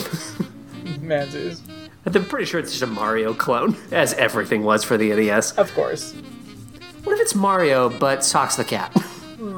What if it's Mario, but the Noid? Brad, we've spent a couple hours now recording. I don't know if you're hungry or thirsty. I have some options for you here. I always like to accommodate my co-host of the day. Would you like... I have here. Would you like a hamburger from Pops? Tempting. I'll pass. Oh, okay. Perhaps maybe you're more in the mood for an after-recording liqueur. How about a glass of lunch wine? Oh, but I have to go to work tomorrow. Oh, yes, it's very bad to drink before work. Way before work. Oh, scandalous, surely. Well, then perhaps I might be able to offer you 6 to 12 miniature samples of piping hot, previously frozen party pizza.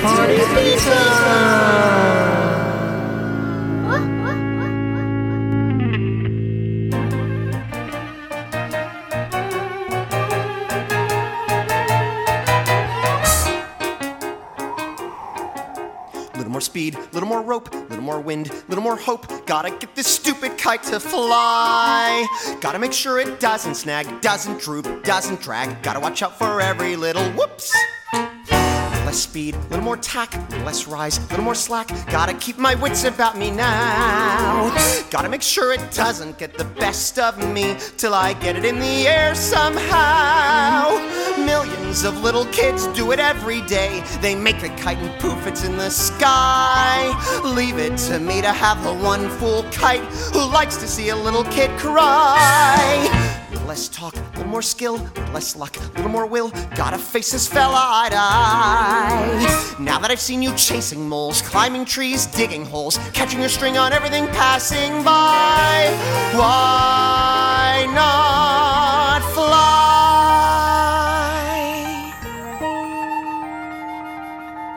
Wait a minute. What's it doing? It isn't on the ground. It isn't in a tree. It's in the air. Look at that. It's caught the breeze now. It's past the trees now, with room to spare. Oh, what a beautiful sight. And I'm not such a clumsy guy. If I really try, I can really fly.